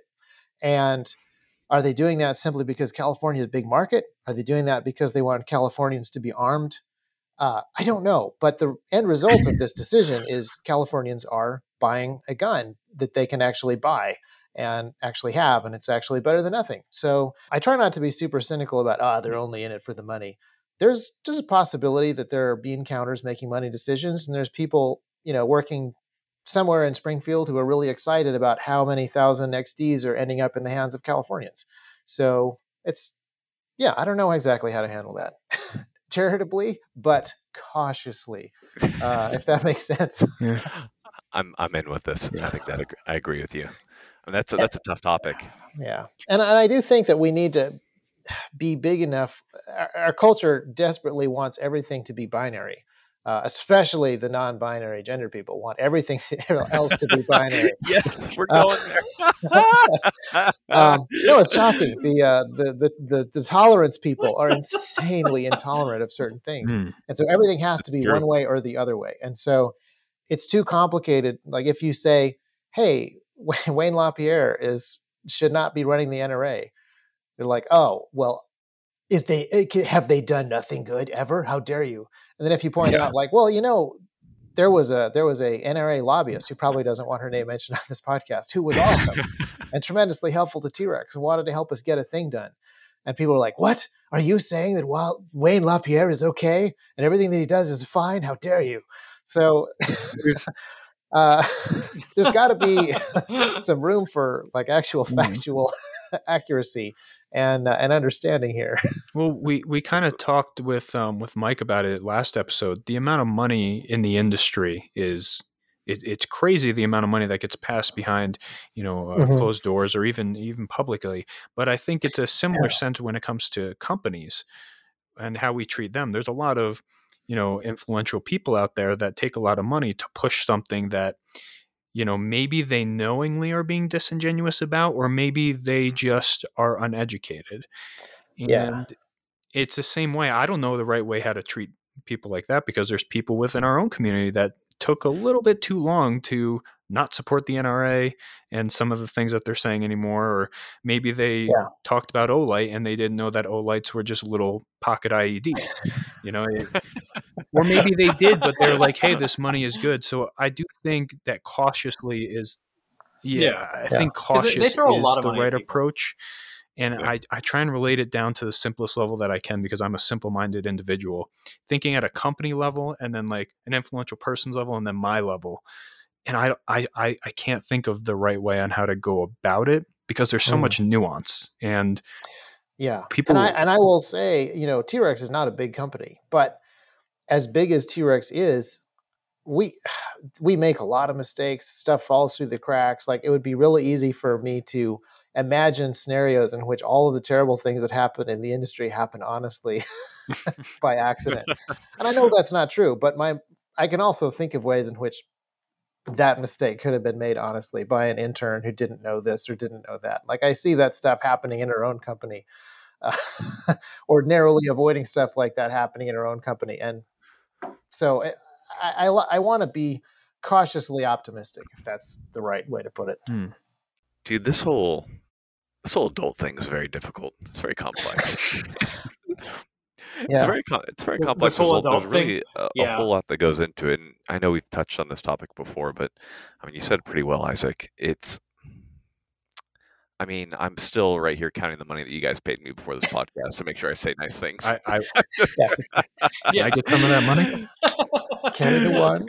Yeah, carry the one. I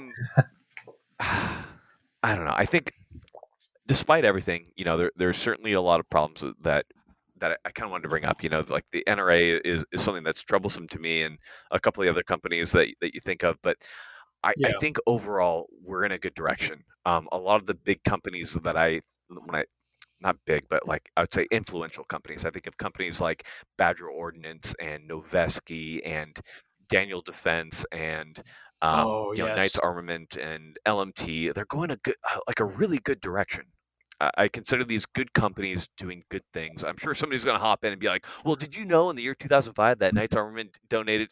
Who knows, right? Yeah. Daniel But Defense did a thing one time, and I couldn't get their guns out. No. Let's not talk about Yeah. Daniel Defense, potential sponsors of the show. Daniel No, Defense no, has no, never no. done anything wrong. They are great. I have a Daniel Defense PDW chambered in 300 blackout, and I have yet to shoot it because it's chambered in 300 blackout. At this point, I now own more 300 blackout guns than ammo. Friggin' $10 so a bullet. I'll send you some 300 if Lucas can't spare any for you. Well, no, I just can't bear to shoot it. It's too valuable. I know. But I think that a lot of these big companies are being run by people who get it, who understand it. Like I talking with these guys and kind of, I guess, seeing it at the ground level, like I see good things. I'm really excited about the direction because, like, actually, I think LMT just stopped making them, but the M203s, like, they were making those and selling those to civilians. That was awesome, because they also made them for the government. They're just like, hey, yeah, here you go. Like, that used to be a thing that back in the day, if you had a government contract, you would not sell that shit to civilians because you made enough money. But they're doing cool things, like companies like B.E. Myers making a civilian version of the mall. There are a lot of good things happening despite all the other stuff. So that's certainly not just me and T-Rex Armed people like doing all that, because that's been a huge cultural shift that's occurred with multiple other really influential individuals. I can't even name all of them. There's so many good guys out there, but it's good. We're in a good place, Yeah. Even politically, like, just if you look at the number of states that have constitutional carry now compared to 10 years ago, the number of states that allow you to hunt after dark, the number of states that allow you to hunt with suppressors, the number of states that have allowed people under 18 to get hunting licenses or under 21 to buy guns. Like, there's some positive cultural movement here that's significant. And again, it started before Grand Thumb and T-Rex Arms were doing anything. So 100%. We're riding a wave. Yeah. But you guys are directly influential in the fact that you're helping shape this wave. I'll stand a lot. I mean, we all are in our own way, not to, what's your word? We have self-masturbation. I think all of us are seeing the work of other people. Like we're seeing these positive political changes or these positive company changes, and we want to, just keep that momentum going. So, wasn't there just a thing that came out that said that the support for gun control was like the lowest it had been in like a long time? Like 20 years or something, and it's especially low in young Kentucky generations. ballistics, I'm telling you. I think like the one like I'll give that to you. Fucking Kentucky Ballistics, Demolition Ranch, all of them. Fucking video games, Tarkov, all the streamers. What's his name? Ian Crim6, that guy who streams Warzone, I want to say, went out, shot with Lucas, and like went out, got a pair of nods, and got his own night vision, got his own carbine. Now he's constantly like posting about 2A stuff. Like, I don't follow streamers, I don't know, but like he's got a massive following. He's getting people who otherwise wouldn't be into it. There's all sorts of people, and you two, and T-Rex, and all kinds of people that are just, it's planting that seed, and it's all that matters. Well, I'll say this, like, I had a bunch of the guys from the Seattle Seahawks come out to shoot at my range, taught them, just showed them some stuff, and they all posted about it. Like, they posted to their verified Instagram accounts, like showing them shooting and stuff, and it was like nothing but support. I'm like, you couldn't have done that like 2008, like a professional sports player post that stuff and people be supportive. No, it's just, it's changed. Things are going well. It's a good place. Was DJ Dallas? Yeah.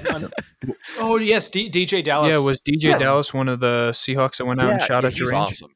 Yeah, he's a good shooter. Yeah. He was one.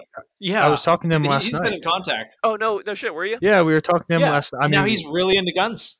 We weren't talking about guns. We were talking about football because I'm a sports nerd. But I saw he was following us, and I'm like, why is he following us? And I looked at his page, and I'm like, this guy's into guns, and he's posting about it on his verified social media account. He is the he's the third choice for, he's probably not happy about that, but he is the third choice for the Seattle Seahawks running backs, and that he's on your fucking team, isn't he? Yeah, he's on my fantasy team. Your fantasy Did you tell him that? Yeah, that's how we. Yeah, he did. It's the first thing. I said. I sent him a picture. I'm like, "How you feeling this Sunday, big man?"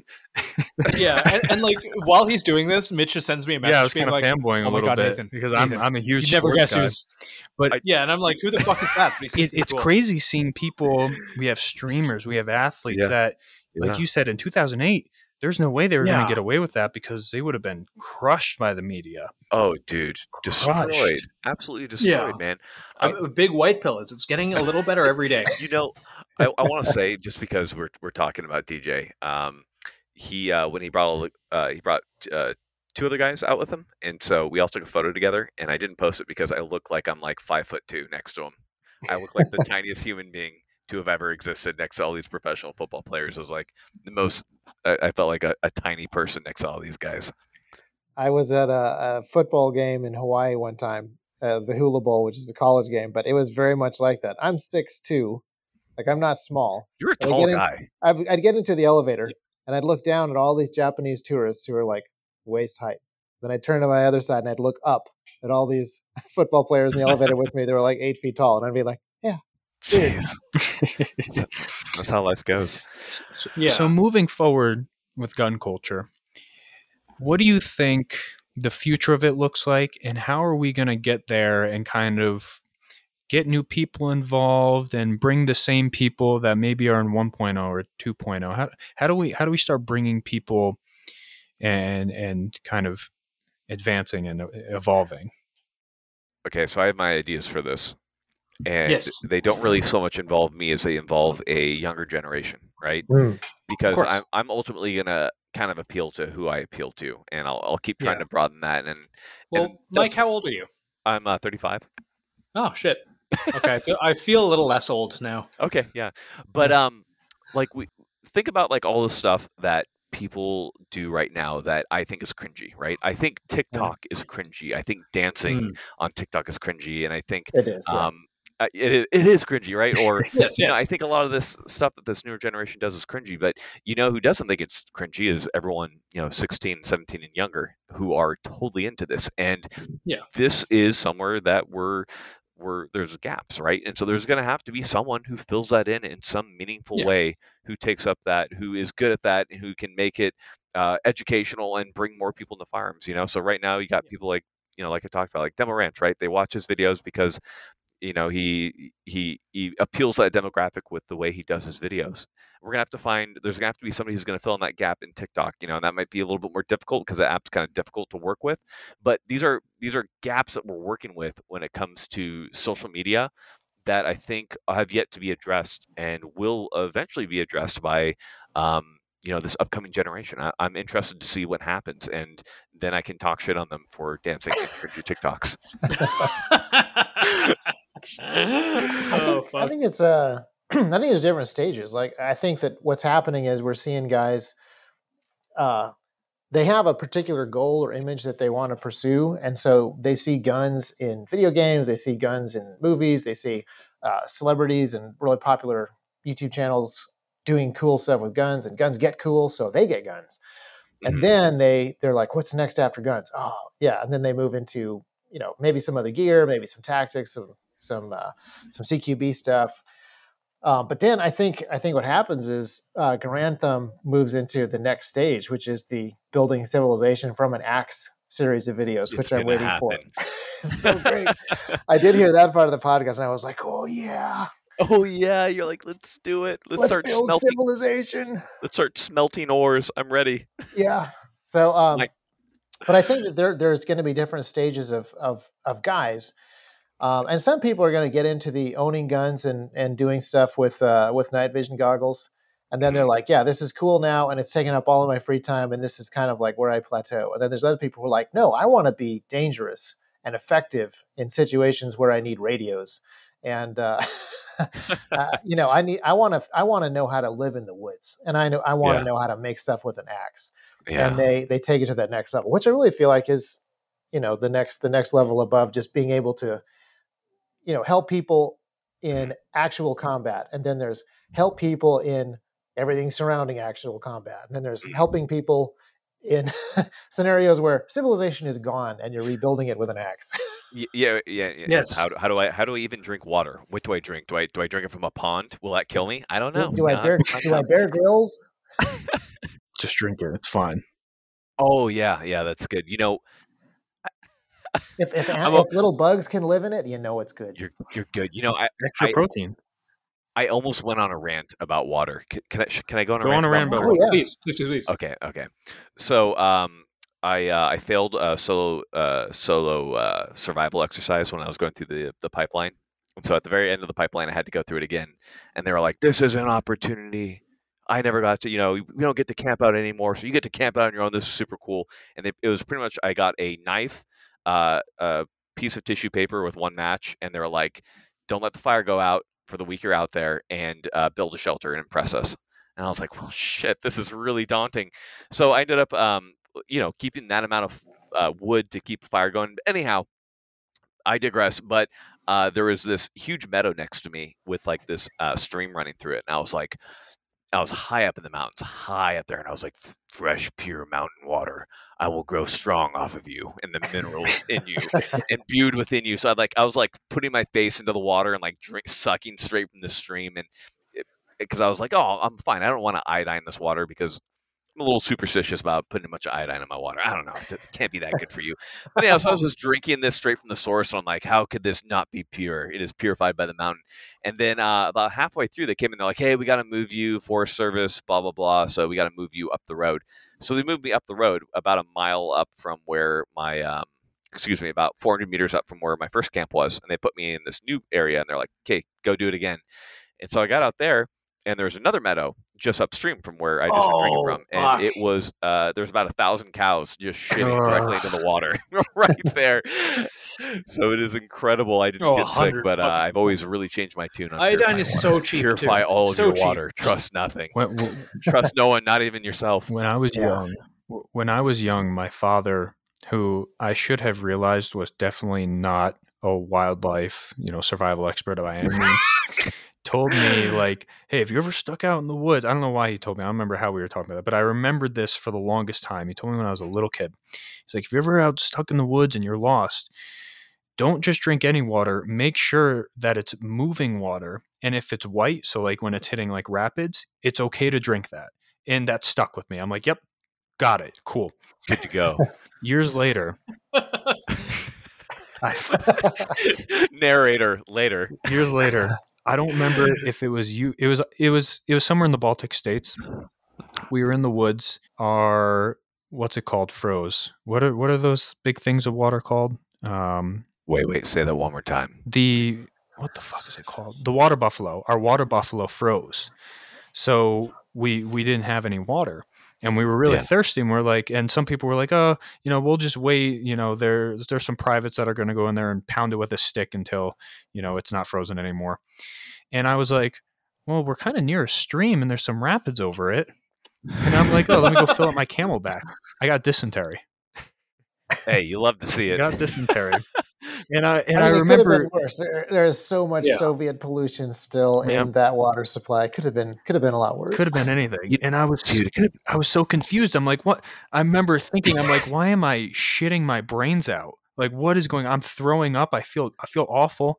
And then I'm like, my dad told me this water is fine. And I called him. I'm like, "Look, when did you learn this? Who taught you this? Purify your fucking water." And I'm told, I don't know I got why dysentery. This comes to mind. This is totally unrelated to gun culture and everything else.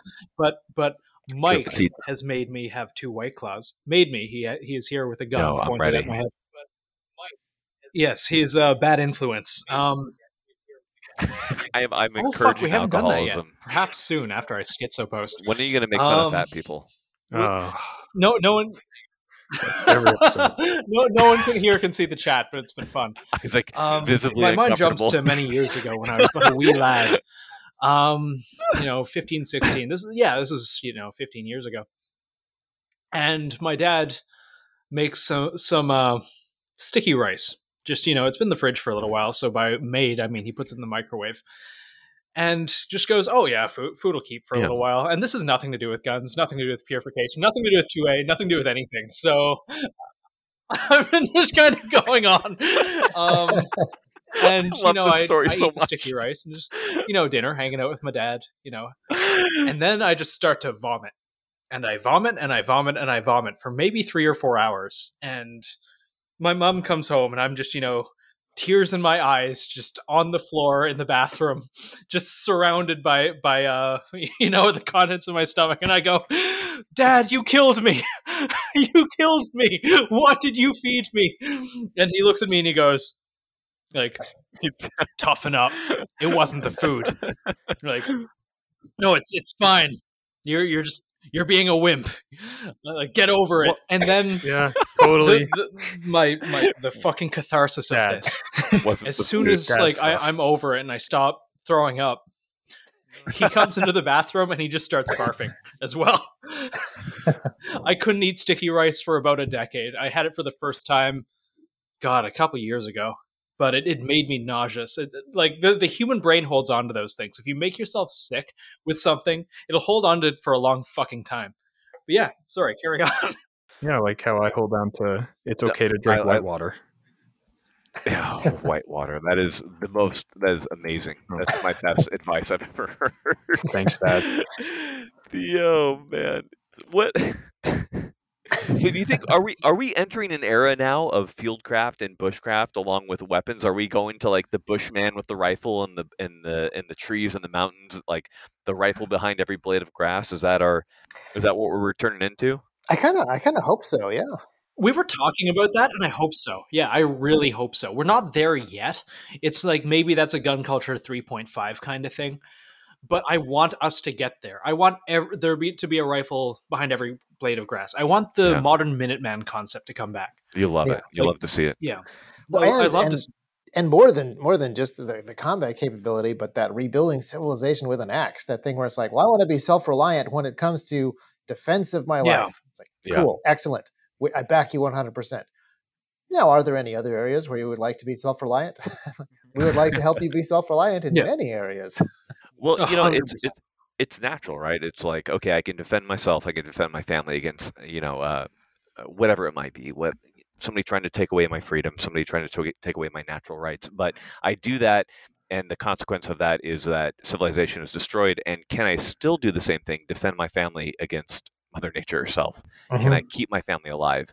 And that's something you should be able to do. I think some things I'm going to be talking about in the future, and I'll talk to you offline about this also, Isaac, because it's a really interesting topic. Is like, what's the timeline with which you can live in the woods before you die? Yeah. Like how long can you live in the woods before you physically pass away? So if I were to put you out there with a knife and a tissue paper, like how long? And for a lot of people, they just don't know, and so it should be indefinite, right? It should be that you know the correct steps to take in order to begin to get water, begin to cultivate the land, begin to grow, begin to domesticate animals, and live and recreate civilization. But this has been lost, right? I used to tell people when I teach SEER, I'm like, what I'm about to teach you is not like wazoo information. I'm teaching you what a child used to know in 1820. Yeah. But these skills are no longer necessary for survival, so we've lost them. So all we're going to do is get you to the level of about a 8-year-old in circa 1820, and then from there, there's a billion more skills you still need to learn. But think about a kid in 1820. You're like, hey, you need to cook this frog leg that this frog that you caught. The kid's going to know how to start a fire and cook a frog. Yeah. You know what I mean? Oh, there's these stories of, wagon trains going to Oregon, parents die, small children make it all the way to Oregon with all the stuff and the animals and everything. Like it's, this happened, not all the time, but with remarkable regularity. Yeah. And it's just a consequence of our modern living, right? We're in a really good place. The food is plentiful, and we're able to diversify and pursue different, things like drink White Claws, and life's good. But it's that innate knowledge that really interests me. I think it's so interesting that up until maybe 100 years ago, humans knew a lot more about living indefinitely without a Walgreens or a Walmart or a Albertsons, right down the street. A wise man once said, The Industrial Revolution and its consequences have been disastrous for the human race. Sorry, continue. Just once, I always TED post. I am kind of interested about. You have to. I'm curious about your guys' thought process on how you guys decide what is relevant information to be teaching moving forward. Because for me, I'm a simple dude. I think of if I was doing, CQB with my squad and I'm up on the rails and I'm looking down on them like, all right, go through the house. And then they finish, they do their ups, 1 up, 2 up, 3 up, 4 up. All right, room clear. I say, okay, now what? And they all just kind of look around. And I'm like, now what? You cleared the house. You killed all the bad guys. Now what? And that's how I kind of think when we're making guides. I'm like, okay, we did that cool stuff. Maybe we did a guide on the cool stuff. Now what? Or we're planning to go do this thing. Well, we don't just, time warp and end up in front of the building. Now what? And that's kind of how my brain works when I think of what I need to be talking about and what my kind of responsibility is. I'm curious for, the folks over at T-Rex and, kind of with your Recce videos, what does that look like for you? How do you determine, how we move forward and what you're going to put out information wise? It's somewhat haphazard. Mike, why don't you go first while I try to figure out what we do? Yeah, you're good. So I think the most important thing that was ever told to me was by a guy named Foster Huntington. If you guys are familiar with him, loves guns. Just this hippie, lives out in Washington, has like a huge treehouse fort. It's awesome. This guy's incredible. What's his username? Just for everyone who's listening, and also me. No, he's amazing, dude. You should definitely follow him. He's at Foster Hunting. Yeah. Foster Hunting. He has like 1 million followers or something like that. But anyhow, he is big into natural movement, all that type of stuff, and living off the land. But beyond that, he's really good at social media and that type of thing. One thing that he always told me was that you got to be true to yourself, right? If you start placating the fans, if you start doing only what fans want, then you're not what they came there for, right? They came there for you, not for them. So you need to always do what's interesting to you. So I hate to say it, but when it comes to my content, I do what I think is cool, what I think is interesting, because I think it's infectious. If people see me that I'm passionate about a topic and that I'm really invested in it, that's going to be so much more authentic to them than if I'm, like talking about Alec Baldwin, an hour after it occurred, because that's what's hugely popular right now, versus me going on and on about recreating civilization with an axe, because I just freaking love that kind of topic, So I think the biggest thing is to be true to yourself. Be true to yourself and follow what feels good to you, and then that's pretty much what I end up kind of pursuing as far as my video topics. I know it seems super unscientific, and I'm sure there's probably a better way to handle it, but I think fuck them. But I think that enthusiasm is what's going to draw people in and why they came in the first place. Yeah, I agree 100%. Yeah, no, I think everybody. So we have a number of people creating content at T-Rex. We have the customer service team. They're solving people's problems, but they also are kind of directing people. There's a huge amount of our customer service isn't, hey, my holster break, how fix holster. Most of it is actually like, hey, what laser should I get? Or hey, what flashlight should I get? And sometimes it's stuff like, it is, as Mitch said, the now what? Like, all right, I bought everything that you This sell is something on I your kind of website, wanted to now get what? into earlier, but, I hadn't loosened up enough, Isaac. and, I didn't want to interrupt, as I'm so bad for, and we get many messages about, just like, why is that Nathan guy fucking interrupting everyone? It's, fuck you, that's why. What I think, too, and this is kind of related to what you just said, Isaac, people don't like being uncomfortable anymore. People don't like challenging themselves in a way that isn't just, I missed a few A-zone hits in a flat range. It's like people don't like going out into the woods and spending some time and actually, being cold, being wet, having to, filter their own water, lighting their own fires, living in the woods for a little while, or anything else. People don't like being uncomfortable. And it's, it's innate human nature. I can't really fault them for it, but we have to get over it. We genuinely do. Yeah. And I think that's, and kind of going back to what you were saying about creating content for, what drives the maximum number of eyeballs, what drives the maximum engagement on your comment section, whatever. I also have sort of come to the realization is that not all eyeballs are created equal. Like there's people watching content who don't learn anything. And I actually really enjoy the opportunity to like make, maybe make less successful content eyeball wise that maybe is more successful at actually helping people. And so I've kind of changed my thinking a little bit. Like as we have developed different types of content and done different things, like I feel like the customer service guys are actually getting the best direct personal help track record of anybody in T-Rex, even though the emails that they send people are often personalized, or the newsletters that go out, or the guides they put up on the website. They don't get the same kind of eyeballs as the YouTube videos, but they're like direct and helpful.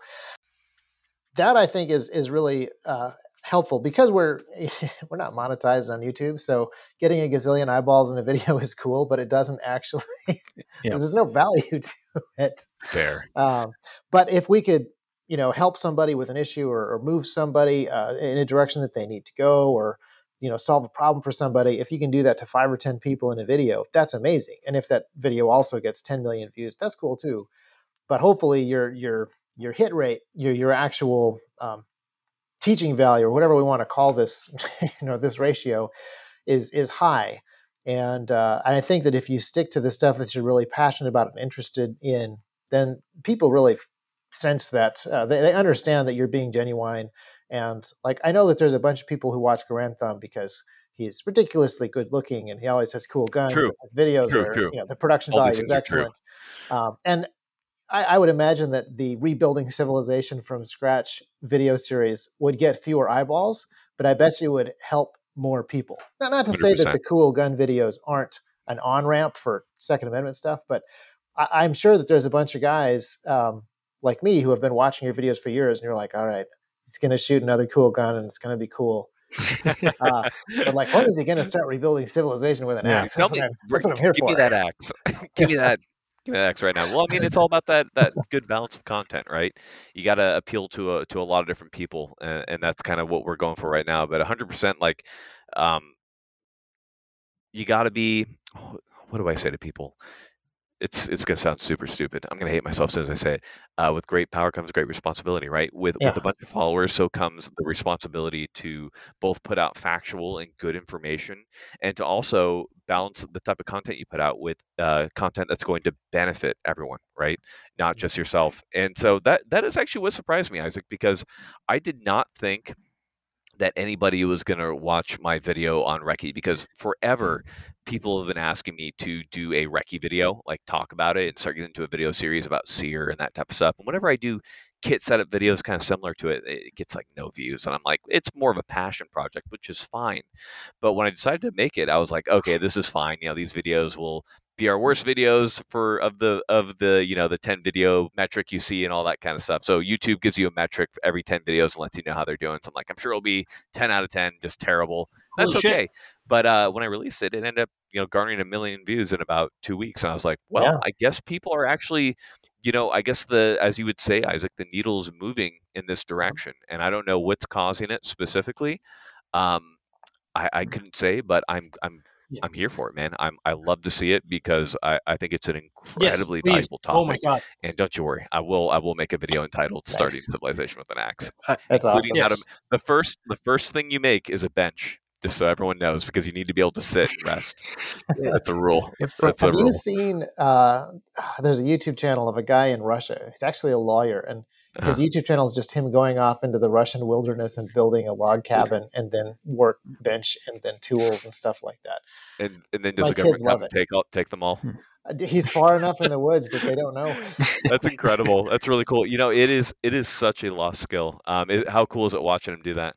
Yeah, and I feel relatively inadequate because my kids think that I can do anything, and I'm reading them my side of the mountain, and I'm showing them videos of guys building stuff, and they're like, well, Dad can do that too. It's like, better learn how. Think about something as simple. Well, not simple, but think about building a log cabin. Like you say simple, but took forever. Have you guys felled a tree before? Yes. With an axe? Absolutely no fucking idea. I used an axe and it fell over. So do you know the DBH of that tree? Yeah. Like how thick it was? It fell over eventually. Well, so there's a huge technique to cutting down a tree. If you don't know, like there's a specific type of cut that you do to cause which way it's going to fall. Oh yeah, There's yeah, the there's a wedge Yep. shape. So the reverse wedge on both sides in order to make it fall a certain direction. Once you've felled it, of course, there's different ways to utilize all the different parts of the branch. Like there's a lot to even felling a tree, and then you get on top of that, you're like, all right, I'm gonna make a house. It's like, okay, how do I notch this out? Okay, beyond that, then you got to use the mud to create the stucco between the logs to seal it up. Like it is immensely complex, and like you think of, oh, I'm gonna build a log cabin, no problem. But holy crap, is there a lot that goes into it? You've got to check out a YouTube channel called Axe and Anvil. Axe and Anvil. And Okay.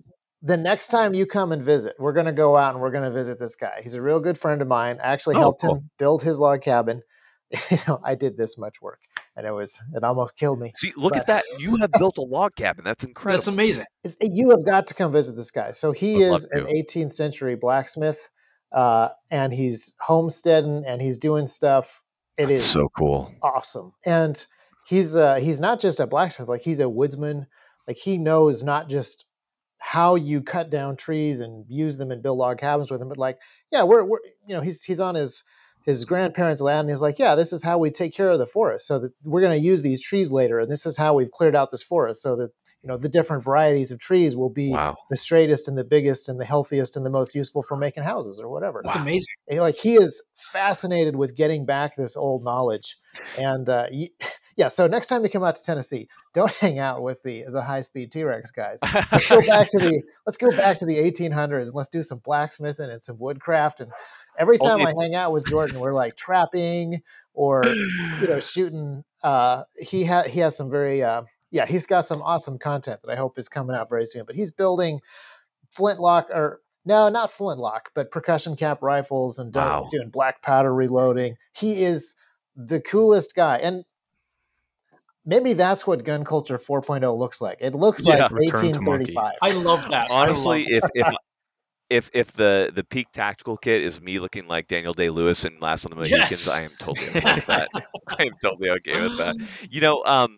You bring up a really good point. Being a woodsman, right? Yeah. That's a term you hear a lot when it comes to like seer and that type of stuff. I've encountered, I would say, like a woodsman once. And it's the only creepy thing that ever happened to me in the woods. But we were out there teaching survival, and one day we came back to our cabin, or not our cabin. We had like a little CP, little command post set up, and somebody had put these figurines that looked like all of us with like the moss to make our hair and everything, like each of us in our sleeping bags and stuff. So we thought it was one of our guys fucking with us, but we ended up holding some guys back because whoever this was kept messing with us, and eventually we found his tracks and we caught him. And so me and my buddy found his tracks, and we could see him barely disappearing into the woods, and we're like, oh, I'm gonna catch this man, like we're gonna get him, and I don't know what we're gonna do, we're gonna get him. But at that point I was a pretty seasoned I will say woodsman, and I could move through the forest pretty fast. But when we started chasing after this guy was both barefoot and ran with such speed through thick, dense forest, of which I could not even comprehend. Near a dead sprint, just leaping branches and ducking under them, and quickly outpaced us within maybe 10 seconds. Just gone. Was he? And I only military? Was he a civvy? Just a random guy fucking with you? Get this. So I was like, who the fuck was that? So a couple days later, I was on this hillside, and I saw movement on another like mountainside, like a solid distance away. So I pulled a binocs, glass the area, and sure enough, I see this dude, like full furs, moss attached to him for camouflage, just stalking a deer with a percussion rifle. And I was like, that was that guy, just some guy living off grid, dude. Just a true woodsman right there. And I was like, how impressive was that? And I don't know, I guess we just got there and he thought he'd have fun and just fuck with us. I respect it. Yeah. I respect it very much. But that's super cool when you think about it. Like, think about the skills that man has to like, people don't even think of movement, but like movement through a forest at that speed takes so much experience and so much knowledge this guy could tell us about how to walk and how to disappear. I just wish I could talk to the guy. But no way he'd ever talk to me being in the military when I was, when I'd spotted him, and he was so far away.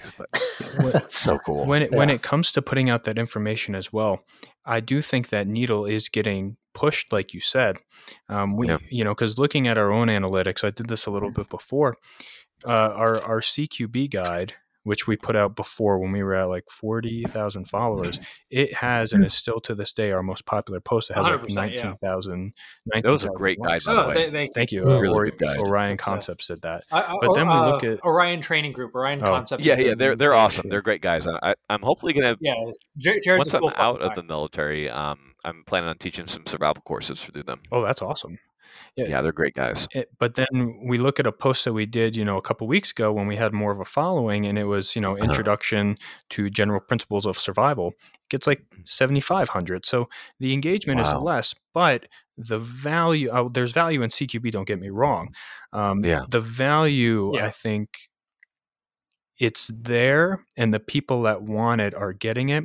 And I think when we do our SEER guide, not just because it's Garand Thumb that's doing it, if we just completely took your name out of it and took away like, hey, you're the one that helped us with it, I think it would do significantly, better than, just even a couple months ago, because I think right now we're in a transition phase where that needle, well, it's starting to move. It's starting to snowball and gain more momentum and more momentum and more momentum to the point where I think you can put out, a recce video, and it's going to get similar engagement as we move down the road, because people are starting to get over that initial hype about small unit tactics to, well, I need to also survive to do the small unit tactics, and I just want to see. Great. I just want to see me and Isaac in a naked and afraid type video on Garand Thumb. Sounds what video on Garand Thumb? Naked and afraid. You need to get out of your comfort zone, Isaac. We need to start with zero clothes. No, it's true. When he were talking earlier, Nathan, about like people don't want to do things that are unpleasant, I was like, it's true. Yeah, it's true. Well, like when Mike was talking earlier about like come out to Washington, do some survival stuff, I was like, that sounds awesome, and just the worst. Mike, is that like a thing you would do? Would you go camping with folks? Man. Do you get naked while you do Washington? Yeah, 100%. Actually, there's actually a story to that, but really, 100%, man. So like, we are starting survival class. So once I get out, we'll be teaching these courses. Everyone can sign up. We'll be doing them through a bunch of different people. I'll have you guys can come out. Not Nathan, no, just kidding. And we'll go through it. I'll teach all the pertinent stuff, and we'll do anywhere from like a 2-day to a 2-week course. It should be a good time. I've been getting, sorry, go on. You want to know about getting naked? I mean, no, but yes. You got to sleep naked in your sleeping bag, maximum worth. So, man. I talk about that with guys all the time. So, like, do you sleep naked? Do you sleep naked in your bag? In my bag, if it's cold, absolutely. Do you really? Yep. You don't keep any underwear on?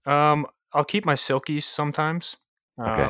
But are you like a sweaty balls type guy? If I don't have my silkies, I will get naked in my bag. Have I been doing this wrong the entire time? Okay, so it depends completely on your body, what you sleep in. So it also depends on your bag. So there's a bunch of different ways to do it. None of them are specifically wrong. Oh, well, there is a wrong way. Like if you sleep in everything, like with a insulated bag, you're going to sweat and die. Yeah. But generally, you just want to make sure that you're not sweating too much in your sleep, because you're losing water. And like the big thing with survival is you want to ration your sweat, not your water. So the idea is you should always be drinking water, but if you can prevent yourself from sweating, that's really good, because sweat is losing a lot of fluid from your body. So, during the night, if you're sweating all night because you have too many layers on, that's bad. That's a lot of water lost. That's going to be that much more difficult to regain in either a survival or a reconnoitering type situation. So you just want to be cognizant of that. And everybody's different. Like I sleep pretty warm, so I tend to get down pretty close to naked too. If you're not a sweater, then maybe you wear more. Yeah, I'm not a big sweater, so. Yeah, with those bags too, people think, I'm going to get a bag rated for like -20 degree weather and I'm going to be toasty. No, that's -20 degree survival. That's not. Yeah. And people seem to forget that. I'll go out with friends and they'll be like, "I'm so cold, dude. Like, I have this bag, it's not working," and I'm like, "Oh, it's working. You're surviving. It's Yeah, not. you're It's not not. dead. You're supposed to be in your own little inferno in negative 20-degree weather. You're surviving. It's survival rating." Yeah. Oh man, it's so true though. Now, okay, so talking about getting naked, we used for my survival guys out there, the whole man in the creek thing, right? So if you in a like winter environment, if you plunge through the ice and you fall into the water and you get out of that water, it's like how fast are you going to die in like a situation where it's like say 10 degrees Fahrenheit? Pretty Pretty quick. quick. Yeah, pretty quick. So what do you do is the question. You roll in the light, fluffy snow, and then you're You'll- fine. yeah, right. There's a lot of different ways, and generally the idea is that you got to move, right? But also, to some extent or another, stripping down and getting a fire going is not a bad way to do it. To be honest, Bear Grylls kind of had it right. I don't know. Survival's so weird, man. Staying I warm. really am just completely. I haven't done anything in this area since I lived in New Zealand, which doesn't even count because New Zealand is just ridiculously easy mode. Like I did New a Zealand survival thing in is New Zealand, and I just was like, well, there's nothing here that can eat me, and the water is perfectly good to drink, and it's not going to get cold. So I just lay down under a fern and slept that night, and then woke up in the morning and went about and I was like, yeah, I survived. I passed the course. What now? You know how like in the Bible it talks about how the the Garden of Eden they could just live and just not have to do anything and they're just fine. That's New Zealand, to be honest. That Pretty like much. you just live, you're okay. Like you don't really have to do much. It's like It's like go to sleep, young Isaac. You're okay. Yeah. Roll over, drink out of the stream. It hasn't been destroyed by pesticides yet, so we're all you're good. good to go. Only thing you have to worry about there is sorry. fucking government. Yeah, that escalated quickly. Yeah. At least you can own a suppressor easily. It's true. I mean, it was just common courtesy to have a suppressor on your gun, and it was just the thing that every rifle came with at a gun store. Because, like, yeah, of course you're going to want to run a suppressor. Like, duh. I was actually talking to my wife about this because she was asking about suppressors, and I was like, in most other countries where you can own a weapon, suppressors are not really so much a regulated item. Like even in England, and it's just considered a common courtesy. Like you just have a suppressor. That's very nice. It's very polite of you, but here it is. You did a whole video on this. Actually, I want to know the history of that. Why are suppressors? Why did they become legal? What precipitated that? To be honest, nobody really knows exactly. Like the lore is that there was a lot of poaching going on during the Great Depression. Yeah, but I don't know that actually was something that people worried about because it wasn't anything that in none of my research. No one talks about suppressors. They're just on the NFA, and I don't know why they're there. And people don't debate them. They just debate the handguns and the shotguns. Yeah. So I don't know, but I've heard a number of people throw out the poaching thing. Like poachers are using suppressors to hunt animals because the Great Depression is happening and nobody has food. I don't know. You got to wonder if when were suppressors invented? Was it early 1900s? Hiram Maxim, I think. Yeah. Because he came out with his silencer or whatever. And that was like early 1900s, and like 20 years later, were they even were there enough out there for this to be a problem? I don't know. You gotta wonder. I mean, they're relatively simple to make if you want to make them, but there's definitely like these awesome ads that were probably in Popular Mechanics where it's like, put a suppressor on your 22, build an indoor shooting range, good for Christmas, long winter activity. It's just like, things were different then. Yeah, you love it. You love to see it, man. Hopefully we can get back to that point, right? Yeah. Maybe one day. Maybe we know if a little gun bit more culture about 4.0 lead. Well, yeah, lead was that's a good point. We know enough about lead now that I'd probably not do it indoors. But maybe we come up with different propellants, and maybe we shoot different bullets indoors. Like my indoor shooting range, plastic bullets only. Interesting. Yeah. Are you talking like those plastic German rounds for the G3 and stuff, or what exactly? Oh, I was actually thinking of there are some plastic training rounds. Yeah, the chalk that rounds. I think they're for indoor range, and for a while Israel was actually using them for CQB stuff because UTMs? No, they were just a plastic bullet, and the whole point of the plastic bullet is it's very fragile, so it does not make it through barriers, so you can use it more safely in indoor shooting ranges.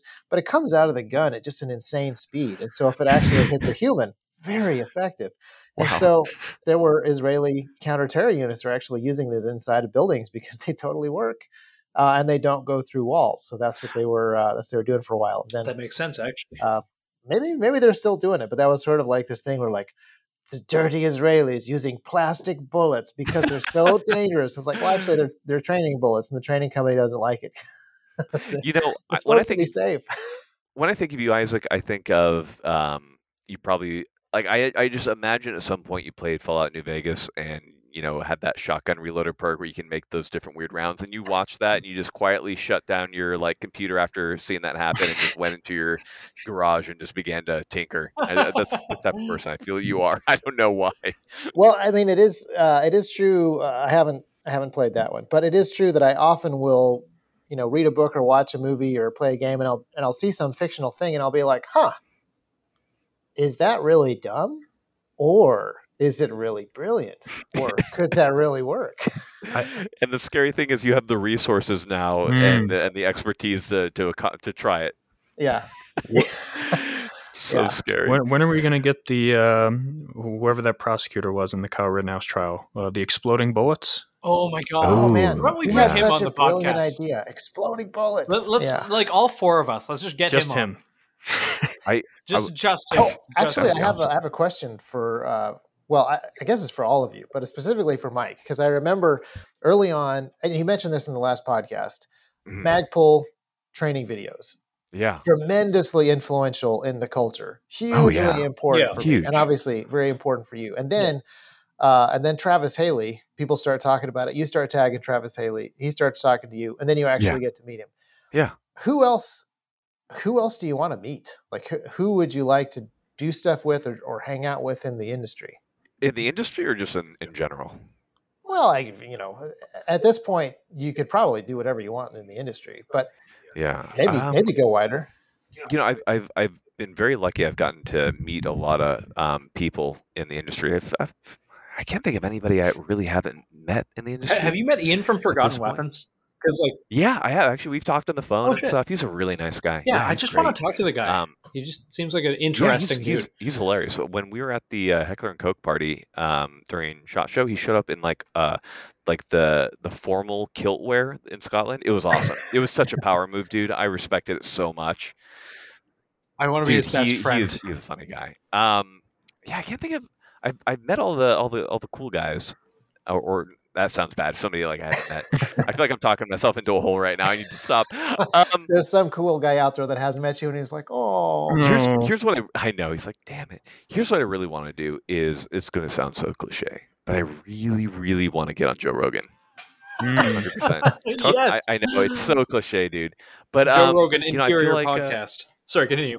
You're right. Yeah, fuck Joe Rogan. But no, like you see guys like Coleon Noir in them, and Coleon Noir speaks so intelligently on those videos, so it is kind of worrisome to me. I think I just speak horribly and just swear too much, and he'd probably just cancel it. But I don't know. I think it'd be. I'd love to get like.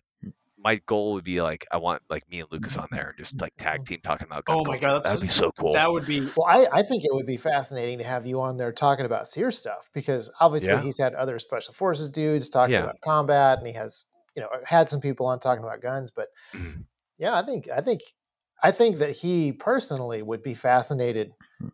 Being he's not a real doctor, of course. We should always, every time we talk about Joe Rogan, we got to point out he's not a real doctor. Oh, of course not. Yeah, not a real doctor. I think he'd be fascinated by a lot of the survival stuff. Yeah, that's a good point right there. That's my avenue. That's what I'm going through. And then midway through the podcast, I'll just say, fuck the ATF. Yes. Holding you to it. Holding you fucking to it. What about you, Isaac? Yeah, I was going to turn that question toward him. I actually don't know. So I have met Ian, and he seems super nice and is incredibly knowledgeable. Actually, some of the stuff that I would like to do doesn't even involve me. Like, I would love to get my friend Jordan, who runs Axe and Anvil, to hang out with Ian McCollum and let them talk ancient weapons for a couple hours. God. I would not say anything. I would just watch. 8mm It would be awesome. Well, and even earlier, like, because I know that Ian has the capability of going real early. And Jordan, in addition to shooting all these black powder weapons and making them, he also was on an artillery team. So with Confederate reenactors and Civil War and Revolutionary War reenactors, you have this sliding scale of guys who just want to wear the uniform, show up to reenact, shoot stuff. And then you have guys who are like hardcore. And the artillery guys that are hardcore are amazing because they're actually, they're limited by the fact that it's a reenactment and they can't actually do stuff with canister shot and grape shot. And it's a great disappointment to them. But they're doing stuff by the artillery books of the day and like doing the math as if they were shooting real stuff. And then they put in a tiny amount of powder so that they don't destroy the spectators. But that was the kind of artillery guy that Jordan was. So he has all this experience with these things. And I would love to just see him and Ian together talking about this stuff. Because Ian is also a very practical, hands-on guy. Yeah. He doesn't want to just read books about stuff. Yeah. He wants to go see it and touch it and take it apart and shoot it. Yeah, there's videos of him doing so that would be awesome. Yeah, Finnish brutality and stuff. Yeah. That guy is awesome. And he just seems fun. Yeah. Like someone I would want to sit down and have a beer with and talk about 8mm Lebel. Yeah, I think that is, like, we talk about this very often, but one of the cool things about doing this podcast is that we do get to talk to people and we get to meet people. I mean, we're not like meeting in person. I mean, maybe one day, but I mean, for now, this Never. definitely. I think I talked about on our story today. It is a very selfish endeavor, and I think Mike kind of talked about it a little bit. Where if he's very passionate about something, then people will tune in and care. And I kind of feel the same way with this podcast. I'm able to meet and talk with anybody. I mean, anybody that I've wanted to so far, I'm able to. Except for one. There's one guy, and we reached out and asked him, and all he did was just give us a thumbs up. The Wooded Beardsman. He's a great. He's a Canadian. He does these survival videos in Canada. They're entertaining. They're like 3 hours long. Some are like 10 hours long even. And I will sit there and I will like watch and do something. I love him. I think he's super entertaining. I reached out and I was like, hey, you want to come on the podcast so I can talk to you? And he's like, what's your podcast? And I'm like, oh God. I'm like, oh fuck. I'm like, the Art War podcast. All he did, he sent me a thumbs up and I'm like, so can I chat? No. So we'll see. Maybe he'll get on. Okay. But that's my guy. If I had to pick my guy, It's pretty sick. That's way more well thought out than mine. Well, I have to think about these kids, things because we run a show that depends on meeting people. So that's true. Are you said you're not going to SHOT Show, me? Isaac? I really don't want to. I didn't go last year, and it was so good. Betrayer. Like, I know. I don't know if I can ever go back. The best part to is going people. to SHOT Show. The best people. Yeah. Part is people. 100%. I feel like we should organize just a people meeting event. I mean, the same thing was true when I was I think the same thing is true when we were doing like homeschool conferences and stuff.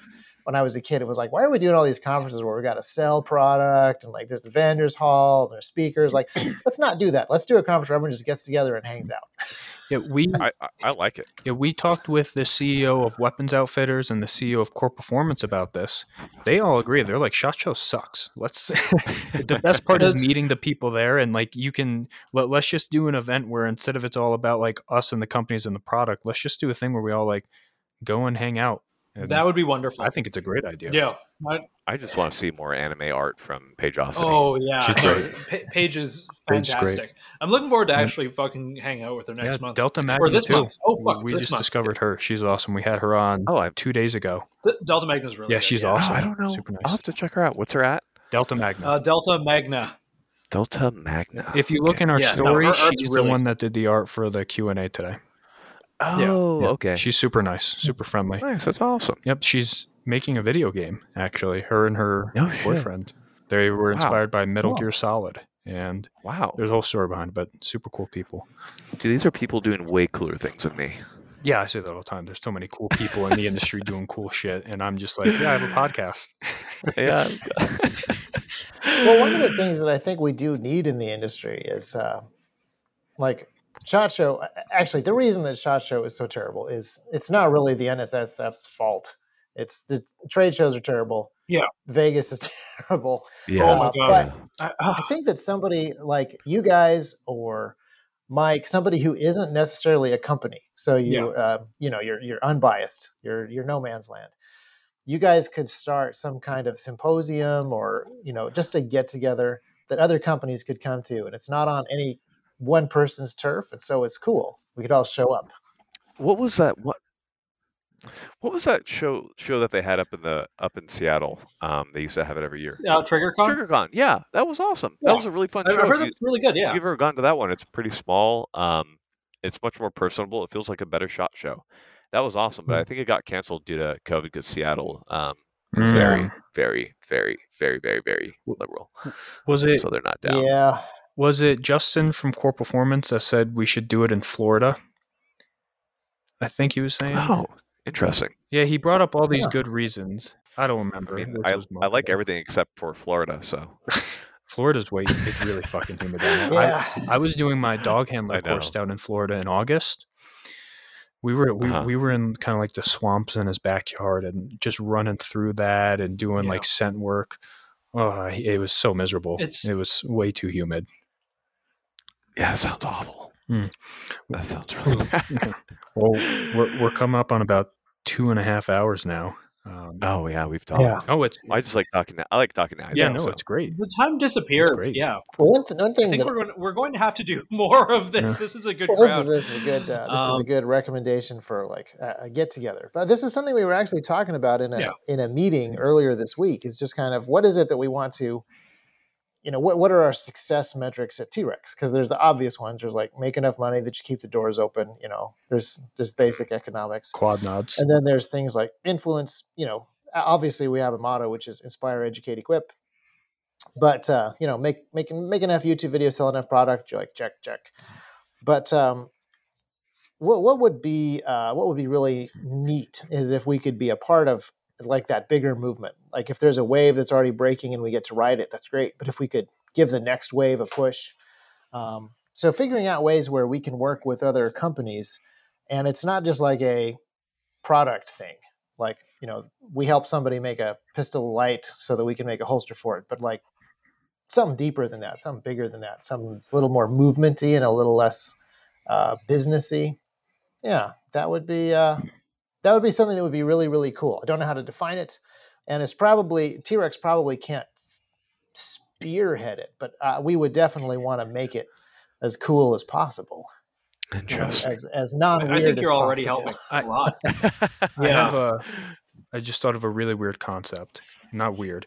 I think the best thing that you guys could bring to some, because you said you don't necessarily want to spearhead it. I don't think you necessarily have to. I think with all the influence and kind of audience that everybody kind of has here, I think if there was a way to kind of host like hey, we're going to do like a week or 2-week long event where we focus on, survival skills, or we focus on these certain areas that aren't really always looked at, and we're going to be there. I think just your presence and the production value that you guys can bring, I think that's where a lot of value is going to come, because people are just going to come just to want to hang out. And it's kind of like what we did with our characters for a while to build our audience. Mm-hmm. We did these characters that had no educational value whatsoever, but we know people want to be entertained as well. So we do the characters, we draw people in, and then we also put in guides, and then we also do this stuff. And I think very similarly, your presence and simply being there attracts people. And then it's like, oh, we're here, and the T-Rex Arms guys and Garand Thumb are here. Cool. Oh, now we're learning about whatever it is that we're doing. And I think, I don't know, that's just me thinking. I like it. No, I think that's a good idea. I mean, a good example is I just realized is like Finnish Brutality and Desert Brutality. Like those are not run by InRange or Ian or Veristrelica, but they get eyeballs because of those guys. Because they're publicizing and part of those events, everyone else wants to come and do it too because it looks fun. That's a good point. Finnish Brutality. What a great match. It looked unpleasant. It looked cold. I want to do that. It looks miserable and wonderful. I want to try it. I'm gonna get you out there. I am the oldest guy on this podcast. How old are you, Isaac? I'm 40. How old are I'm you? 40 years old. You're not old, Isaac. I'm feeling the age. No, I shouldn't say that because some of you guys have more injuries than I do, and so Isaac, I shouldn't complain too much. Isn't your cardiovascular peak at like 39 or 42, somewhere right around there? Oh, it probably is if you exercise. Yeah. Damn, fair enough. Fair enough. No, I need to get. I need to be doing more stuff. But so what's going to happen is, as my kids get older, there's a whole bunch of things that I used to do that I've kind of stopped doing because I don't have time because of kids. But I get to start doing again as soon as kids are older. Yeah. So like I kind of stopped gaming, but now I'm doing a little bit of computer games with James. And as the kids get older, like I've also basically stopped hunting. I haven't been hunting since I've been married. But James is old enough to go hunting pretty soon. Ooh. And so all of this stuff that I've kind of gotten lax and sloppy about, like camping with little children is not fun, but camping with slightly older children is a blast. And so we're going to start camping again pretty soon. So we're going to start doing all of this stuff that I have been lazy about. Well, he's going to learn how to chop some wood. I'll tell you that much. Rebuild civilization with an he's axe. going to build a civilization with an axe. Yeah. That's how you do it. Well, it's actually, I love going to Jordan's house, and the kids love it. And they're learning how to do stuff out there. So that's really cool. But yeah, I'm hoping to get back into some of this stuff. But when I do certain things, I do feel like, man, I'm getting old. You know, all of the stuff that sounded super fun and was super fun when I was younger sounds less fun. Like if North Korea invades and I have to do guerrilla warfare stuff, I'm going to be so grumpy about it. Make sure we say gorilla. Yeah. I'm going to get you out here. This is really important to me now. I want to get Lucas. I know Lucas is so busy right now, though, but I want to get him out for the mountain course as well. You know, that's something that me and Lucas have talked about for a long time. Maybe we'll do. Maybe we'll do it at some point in the future. Yeah. You never know. You never know. But if you make me sleep in a cave, that's a good idea. I don't know. It's gonna happen, Isaac. I'm just letting you know that right now. During that night walk, I saw the T-Rex arms folks do. They were, what was his mandatory? It was like mandatory water or something like that. And then he was like, "I have rain." Yeah, that was It was like, I don't. Garand Thumb would not approve. Garand Thumb would not approve of rain energy drink. You're certainly going to get that heart rate up. Yeah, dehydrate a little bit quicker too. A little bit of dehydration, a little spicy. We need to do more of that stuff around here for sure. But we should, we should organize more stuff out your way. Except for the fact that I don't like traveling either. Man, I sound like such a grumpy old man. What if we just flew out? What if we? Stuff, but I won't get on an airplane. What if we flew to you? Just did private plane. Oh, that's there's an airport right next to the T-Rex shop. Little community. Oh, that's airport. Easy. We might just do that. 14,000-foot runway. Like, cool. Yeah. It was get a PC-12 and just come land and fly out to Washington. Kidnap them. Man, that's garbage. Just Halo jump in. Fuck it at that point, dude. I wish I could jump right now. I gotta fix this neck, man. I'm dying. I keep wanting to try getting into jumping, and every time Isaac, I think about it, I'm talking to guys who are like, "Oh yeah," and I broke this and I broke that. And okay. Everyone breaks it on static. All of my injuries are from static line, like civilian free fall. Super safe, super soft landings. You're gonna be fine. We're doing it. We're doing it, Isaac. I'm just letting you know. Like we're gonna do like a full Bear Grylls. We're gonna parachute into the woods. And we're gonna build a small replica of Paris or something like that. I don't know. Nice. Well, let's see. Could you incorporate any diving? Because my scuba cert is not getting used a lot here in Tennessee. When was the last time you dived? That's a good question. It's probably 4 or 5 years ago. No, 3 or 4 years ago. Yeah. I think I brought this up before, but there's this really cool event you can do, or it's in Belize, and it's the Eye. So it's a Mm-hmm. So you can actually, what you can do is you can skydive from 15,000 feet into the Eye. And then there'll be a boat there. So once you land, you shed your skydiving equipment, you put on your diving equipment, then you dive down to the bottom. So it's supposed to be really cool because it's like you go from this highest elevation without O2 to this really low elevation diving. So it's supposed to be kind of this cool experience. And that would be pretty fun to do. Aren't you not supposed to do that? Like, isn't there... You're not supposed to go the other way. Oh, the other way. Oh, okay. I was going to say, that sounds familiar. No, there's something about altitude and oxygen pressure that you're not supposed to fuck with, but I think you're okay here. You're fine. Someone's probably gonna hop in and say you can't do that, but a couple of my buddies were planning on doing it, so I'm not sure if it's actually safe or not. But Well, it find out. depends, you know. We'll find Define out. safe. It's We'll just spearhead something. nitrogen, you know. It's just Yeah. nitrogen, whatever. There's a Who lot of cares? nitrogen in the air. It didn't hurt me yet. I'm sure I'm fine. Oh my gosh. Yeah. So that's I made. I haven't been. There's a whole bunch of stuff I used to do that I need to get back to, but Tennessee is a landlocked state, and I don't really like cave or quarry diving that much. So I've gotten out of that ditto. practice too. Ditto. Yeah. I've seen The Descent. Cave diving's not for me. I did it once, and I was like, I'm so glad I did that, and that I will never do it again. That seems extremely claustrophobic. Oh, I don't like it. I don't like it at all, Chief. Gosh. Yeah. Well, I should probably head home and take care of kids. Oh, by the way, I have a Garand thumb story that I think nobody has probably heard before. I think that this is important enough that you should not go home and see your kids. It is more important than all of this is a Please go good on. story, potentially to close on. I don't know how late you guys want to talk without me. I love it. Let's Okay, close go. it.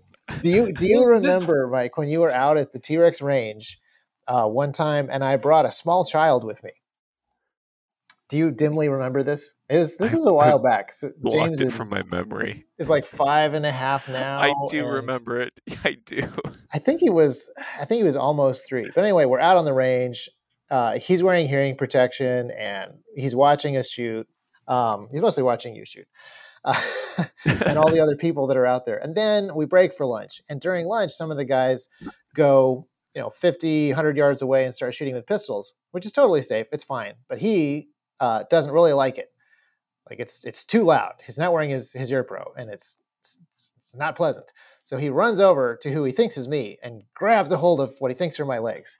And it's, of course, Garand thumb. And you just take off your ear pro and just lean down and put it on him. And he's like watching them shoot. Now he's happy because he's got the ear pro on. He's hanging real tight onto your legs. And then he looks up at you and he's like, oh, and then runs off because it's not me. But it was like, I just watched a meme happen. Like even my own son thinks that Garand thumb is daddy. Yeah. By the way, those were off-score amps that he took, so I'm going to need you to pay for those. I do remember that. That's those are little things you forget. That's awesome. It was a super touching moment. That's very but it was sweet. also a hilarious internet meme played out in real life. That is a meme right there. Yeah, it was super cute. That's wholesome. That is But cute. Very yeah, wholesome. so now That's very next awesome. time we come out to the range, hopefully he will have his 22 pistol kitted out with a suppressor and those ops core amps. proper red dot. I And, can't hearing wait to see it. protection is taken care of. Yeah, you love to see it. Yep. So it's really, really appreciated talking to you guys. It's really fun to have some of these conversations, and it's like I said, this is proof that we could have like an industry event, a hangout time. That's a good point. And I agree. that would be It's like the personalities mesh well, and I think that's something we should put more effort into. I mean, we'll start pushing on it. Yeah, because it's so easy that to misconstrue, with the internet barrier, it's so easy to get annoyed with people, jump to the wrong conclusions, and then everyone else loves the drama, so it of course spirals out of control. Oh yeah. But when people hang out in person, it's completely different. Yeah, It's very different. It's a really good point. This is sort of there's close. nuance. It's kind of close. like It's as close as we can get right now. Yeah. This is it. Yeah. Well, I think we'll have to do this more. This is good. Like our first we're gonna recurring do this guests, again, but like, Isaac. At some point, I'm Well, gonna. congratulations on your new podcast, Mike. I applaud you. yeah, you have no choice, Isaac. the third host. Oh my god.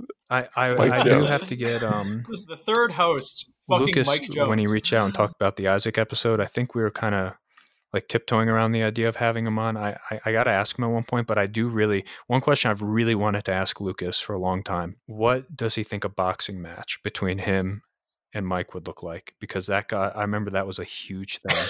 I don't remember what you did. I don't remember what you did or what he did, but people thought that you two were going to fight, and you had to do a whole live stream just to kind of like. I remember that. That was hilarious. Yep. I love that drama. So I got to ask him about that, but that's for his podcast, and then we'll see what happens from there. Yeah. Well, it was a real pleasure Lucas, having both of you on. Thank you.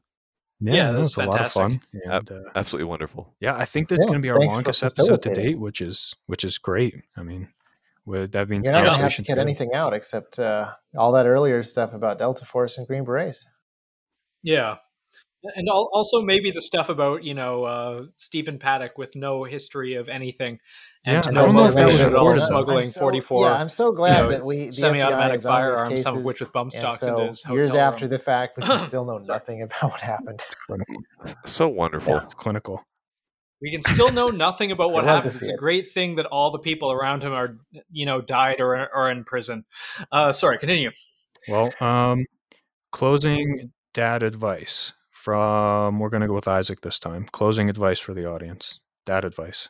Oh, I guess. Oh, for dads, or as if I am just if the you're father passing it on. you're a dad, Oh. you got dad advice.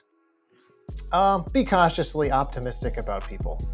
Don't jump to terrible conclusions just because it's easy. Don't even jump to terrible conclusions just because it looks like the tiny bit of evidence that you have might point that way. Be cautiously optimistic about people, and I think that's something we covered earlier. It's probably a good place to end on. It's a good place to end on. I love it. Yeah. Thanks for listening. Goodbye. Thank you so much.